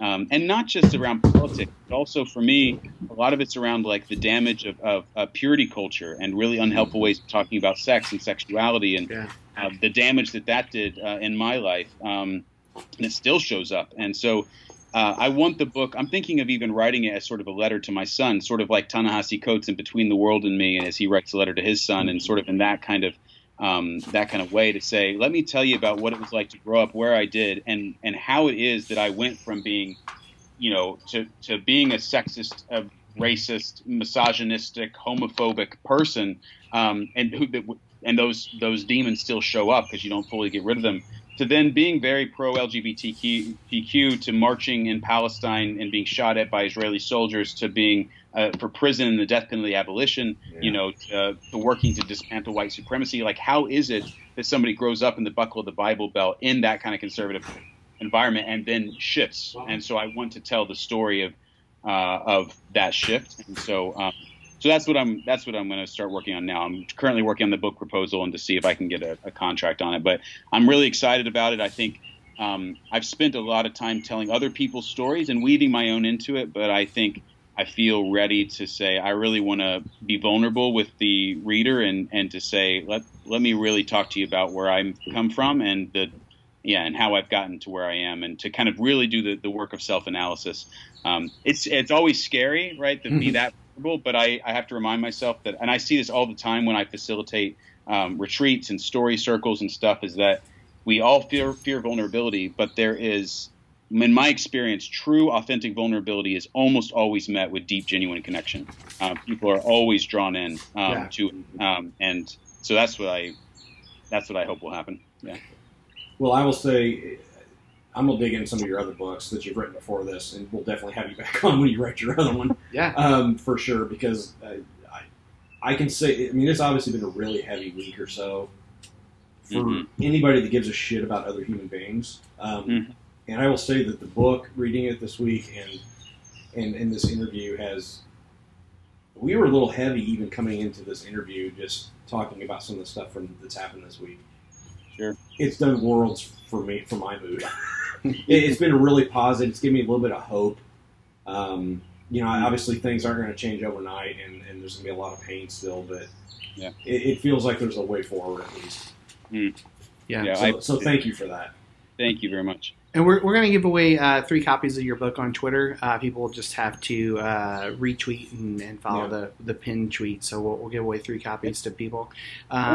We want to help get the word out there. This book's good. You need to read this book. Yep. This is an important book. Yep. Check out the book. Also go to your website. Your website is michaelmcrae.com. Is that right? The name. Just the name. That's how egotistical I am. All right. MichaelMcRib.com. Yeah. And it only shows up a couple times a year, though. Weirdly, if you type in MichaelMcRib.com, it goes to IngloriousPastors.com. We just redirect. We just bought it. Yeah. Redirect. Yeah. That redirect in there. So the book is called "I Am Not Your Enemy." Go get it. Yep. Do you have time for a lightning round? Yeah, great. All right. What is your beverage of choice? Dr. Pepper and whiskey. Amber whiskey. Wait, together? No, definitely different. Okay, are you like bourbon or what kind of whiskey? Oh God, my current favorite right now is a Chattanooga whiskey that's just opened up in south of Tennessee. But typically, I love anything from the island of Islay in Scotland. Yeah, I've heard of Chattanooga whiskey. I haven't tried it yet. So good. Yep. Just opened back up after like 100 years since the Prohibition, and they just launched it again, and it's really nice. What, they didn't hear about Prohibition before? I feel like they got repealed. It just got repealed in Tennessee. Yeah, it might have. Yeah. What is your favorite novel? Oh, that's a great one. The Lord of the Rings, for one, and then wait, they made a book out of that? It did, yeah. Is that the one with Elijah Wood in it? Actually, I have so many favorite novels. I know this is lightning round, so I'm kind of failing at this. But a book I read recently that was just absolutely fantastic was the book Less by Andrew Sean Greer. It was really fantastic. Okay. Favorite TV show of all time? Parks and Recreation. All right. Favorite character from Parks and Recreation? Depends on the day, but I think Ron Swanson. Yeah. Anything other than Ron Swanson, you're just wrong. That's what got me into Isla Scotches, because he drinks Lagavulin. Yeah. Yep. You need to watch the show Devs on Hulu. It's got Nick Offerman, and it's so good. Favorite Star Wars film? The Empire Strikes Back. How do you like your coffee? Just black. Just black. Any particular blend or bean roast or blend? origin? No, but I traveled to Rwanda a couple years ago, and I brought back, I literally bought an extra suitcase to bring back bags of Rwandan coffee beans. That's amazing. I do like Rwandan coffee. African coffees are so They're good. just my absolute favorite. Yeah. But my wife and I went to Hawaii for our anniversary last October, and we found a coffee farm on the Big Island, and that coffee was extraordinary. Yeah. So, yeah. Have you tried Muletown Coffee in Nashville or in that general vicinity? Muletown? No. Muletown. It might be in Columbia. It's very good. Okay. Very, very good. You think here. What is the last album you listened to start to finish? Oh, mercy. Actually, I think it is Casey Musgraves. What was her most recent? Golden Hour. I think that was the last one. Dude, I have been listening to that album so freaking much. I'm not even going to pretend. Michael just made it for me. I love Casey Musgraves. She's amazing. Yes. I go back and forth. In terms of like albums that I just start and listen to, there are only a few that I go all the way through. That's one, Carrie and Lowell by Sufjan Stevens. Yeah. Yep. Yeah, just fantastic. Like I can't just listen to a song off of it. That's a powerful album. Yeah. All right, man. I think that's it. Perfect. Thank you so much for coming on the podcast. It's been a joy. I really appreciate y'all having this conversation, and thanks for having me on. Yeah, thanks for the book, man. It's good stuff. Thanks. Appreciate it. All right, thanks a lot. Talk to y'all later. All right. Now that we puked in your seat, you can tell us what you think. The 5 stars get red, the 1 star is dead. To us. Listen to that foghorn, baby. God, what's happening? Feedback. We have nothing on Twitter, so Nothing? No feedback. No, whatever. no 5 stars. All right. It don't matter to Jesus. Yep. And I don't. We gonna do bright side? Nobody cares. Nobody cares. Does anybody? What fucking bright side right now? I What actually could you have have one that's this a bright week. side? Are you fucking kidding me? Nobody cares. Wow. Nobody I actually have one. What? No, fuck you. I don't want to tell you now. Okay. You guys don't have anything bright side. Not really. No, I've been pretty dark this week, man. Yeah, it's been a kind of a shitty week, man. Okay. Go ahead and say yours. I passed my test. Good. Great. Good job. Let me get a pot. Let me slip to my positive. No. The here you go. What? Is that what you want? I passed my test. These are all my positive noises.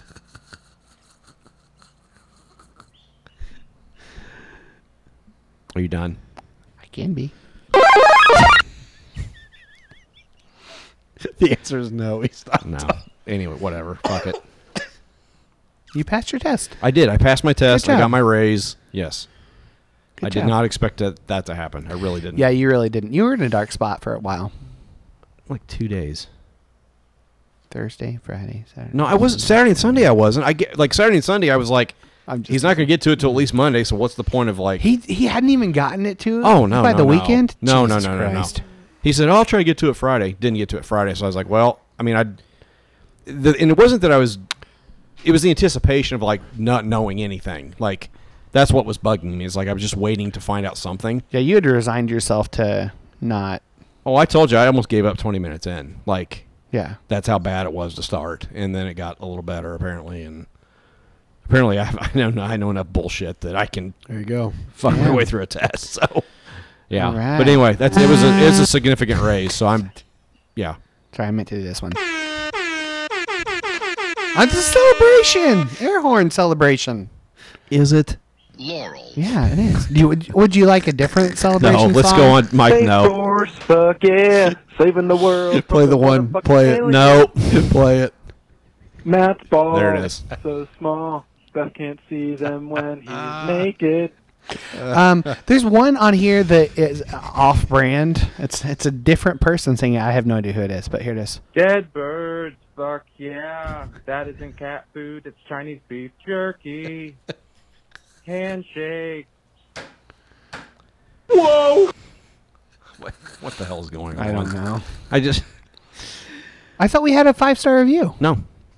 Somebody said that last week. It's not showed up. I wonder so- if they use cuss words or something. If you use cuss words, they won't let you post them because apparently Apple's a bunch of puritanical 5-year-olds.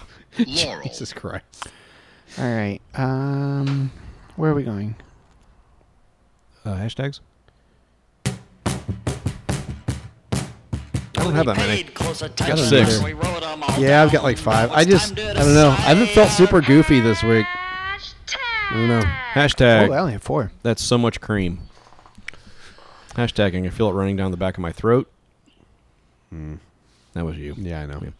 Hashtag, love a good double stuff. Yeah. You know, who doesn't? Who doesn't? Hashtag. The old Golden Gate. Oh. What? Never mind. I got it figured out. Yeah, I'm not sure you do. Yeah, I do. You've got mail. Hashtag carpet bombing the toilet. Hashtag definitely the right hole.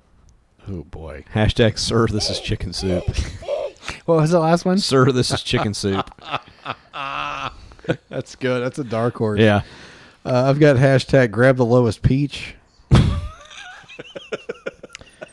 Hashtag is that a butt sex thing? Hashtag family sex blanket. Oh, that's a good one. Hashtag gelatinous goo. Oh. And then hashtag boar infested countryside. Oh, that's pretty How good do you, too. how do you spell country? No, not with just a U, Michael. I know what you're getting at. Not subtle. I've got a hashtag. Quagmire's cross country adventure. Doesn't country have an O in it? Nope. Giggity giggity extra goo. Oh, God. Raise the peach. Hashtag running down your chin. Ugh. That's from Matt's. God, wonderful boy, poetry. that was a very sexually repressed poem. Well, you at wrote. the time, I didn't think it was. I think it was more of like. Well, that's what I was saying. Freud would have had a field day. with that. Like, yeah. Looking back on it now, I'm like, Jesus Christ, man. Who's got the peach? Baby? Apparently, I wasn't. You wrote in Satan as like this ultra horny, like. Apparently, I wasn't jerking off enough or something. My God. No, I actually was. Yeah. I'm sure. We So all were. I know. It was Bible college, so yeah. Running down your so much cream, and peaches and cream. Hashtag considerably larger than a double stuff. I like for mine. I like family sex blanket and grab the lowest peach. I like running down your chin. Ew, no, that's pretty gross. I'm kind of family sex blanket's pretty good. That's pretty good. That's a pretty That just good one. seems so wrong. Well, really, in running down your chin doesn't. Well, it doesn't involve incest. Yes. I mean, you don't know what people are going to think when they see family sex we've had blankets. hashtag called butthole loophole. Well, and beat the Balrog. That was last week, Michael. Beat the Balrog. Does it involve family sex? No, it does not. It might. You don't know. Oh God. Like I tapioca, had sex. like tapioca begaggier. That was one of our hashtags. Again, Hit not three family times. sex. Hit 3 times with my finger. I think we passed the point I'm of Chris Hansen. Yeah. No, you're not. Yes, I am. No, you're not. Yes, I am. Family sex blanket. Michael, what about you? Like family sex blanket? I don't. I don't like family I don't care. sex Family blanket. sex blanket. Hold on. What do you like, Michael? Let's see what you like. I don't- Let's just make it all about you. What does Michael like? Any other one. Literally any other one. All right, grab the lowest peach. God damn it. Or about boar infested countryside. That's pretty good too. Let's do that. All right, there we go. That's something. Purely, Countryside spelled with a U. no. God damn it! If you have listened to this episode in its entirety, Shitty sound and all. hit us up on social media with the hashtag boar infested countryside. You can spell countryside however you'd like. Dealer's choice. Yeah, we are on Twitter at Pastards Podcast. Pauline ain't Matt. Nope. At MJ Basinger, Facebook.com/Pastards Podcast, Instagram, Inglorious Pastards. Have we posted on that lately? What? Instagram? Oh, yeah. Support for this podcast comes from listeners like you. Subscribe, rate, and review us on Apple Podcasts. Check out our website, ingloriouspasstards.com.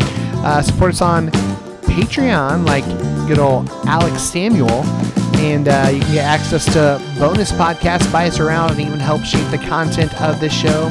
That's patreon.com/Pastards Podcast.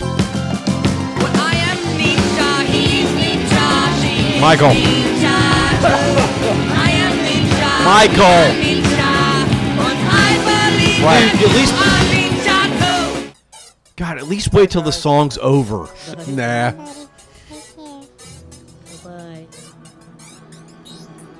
What?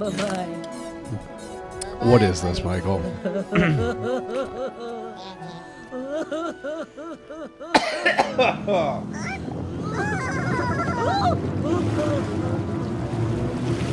Michael, what is this? Bye, buddy. Oh. Hope you find your dad.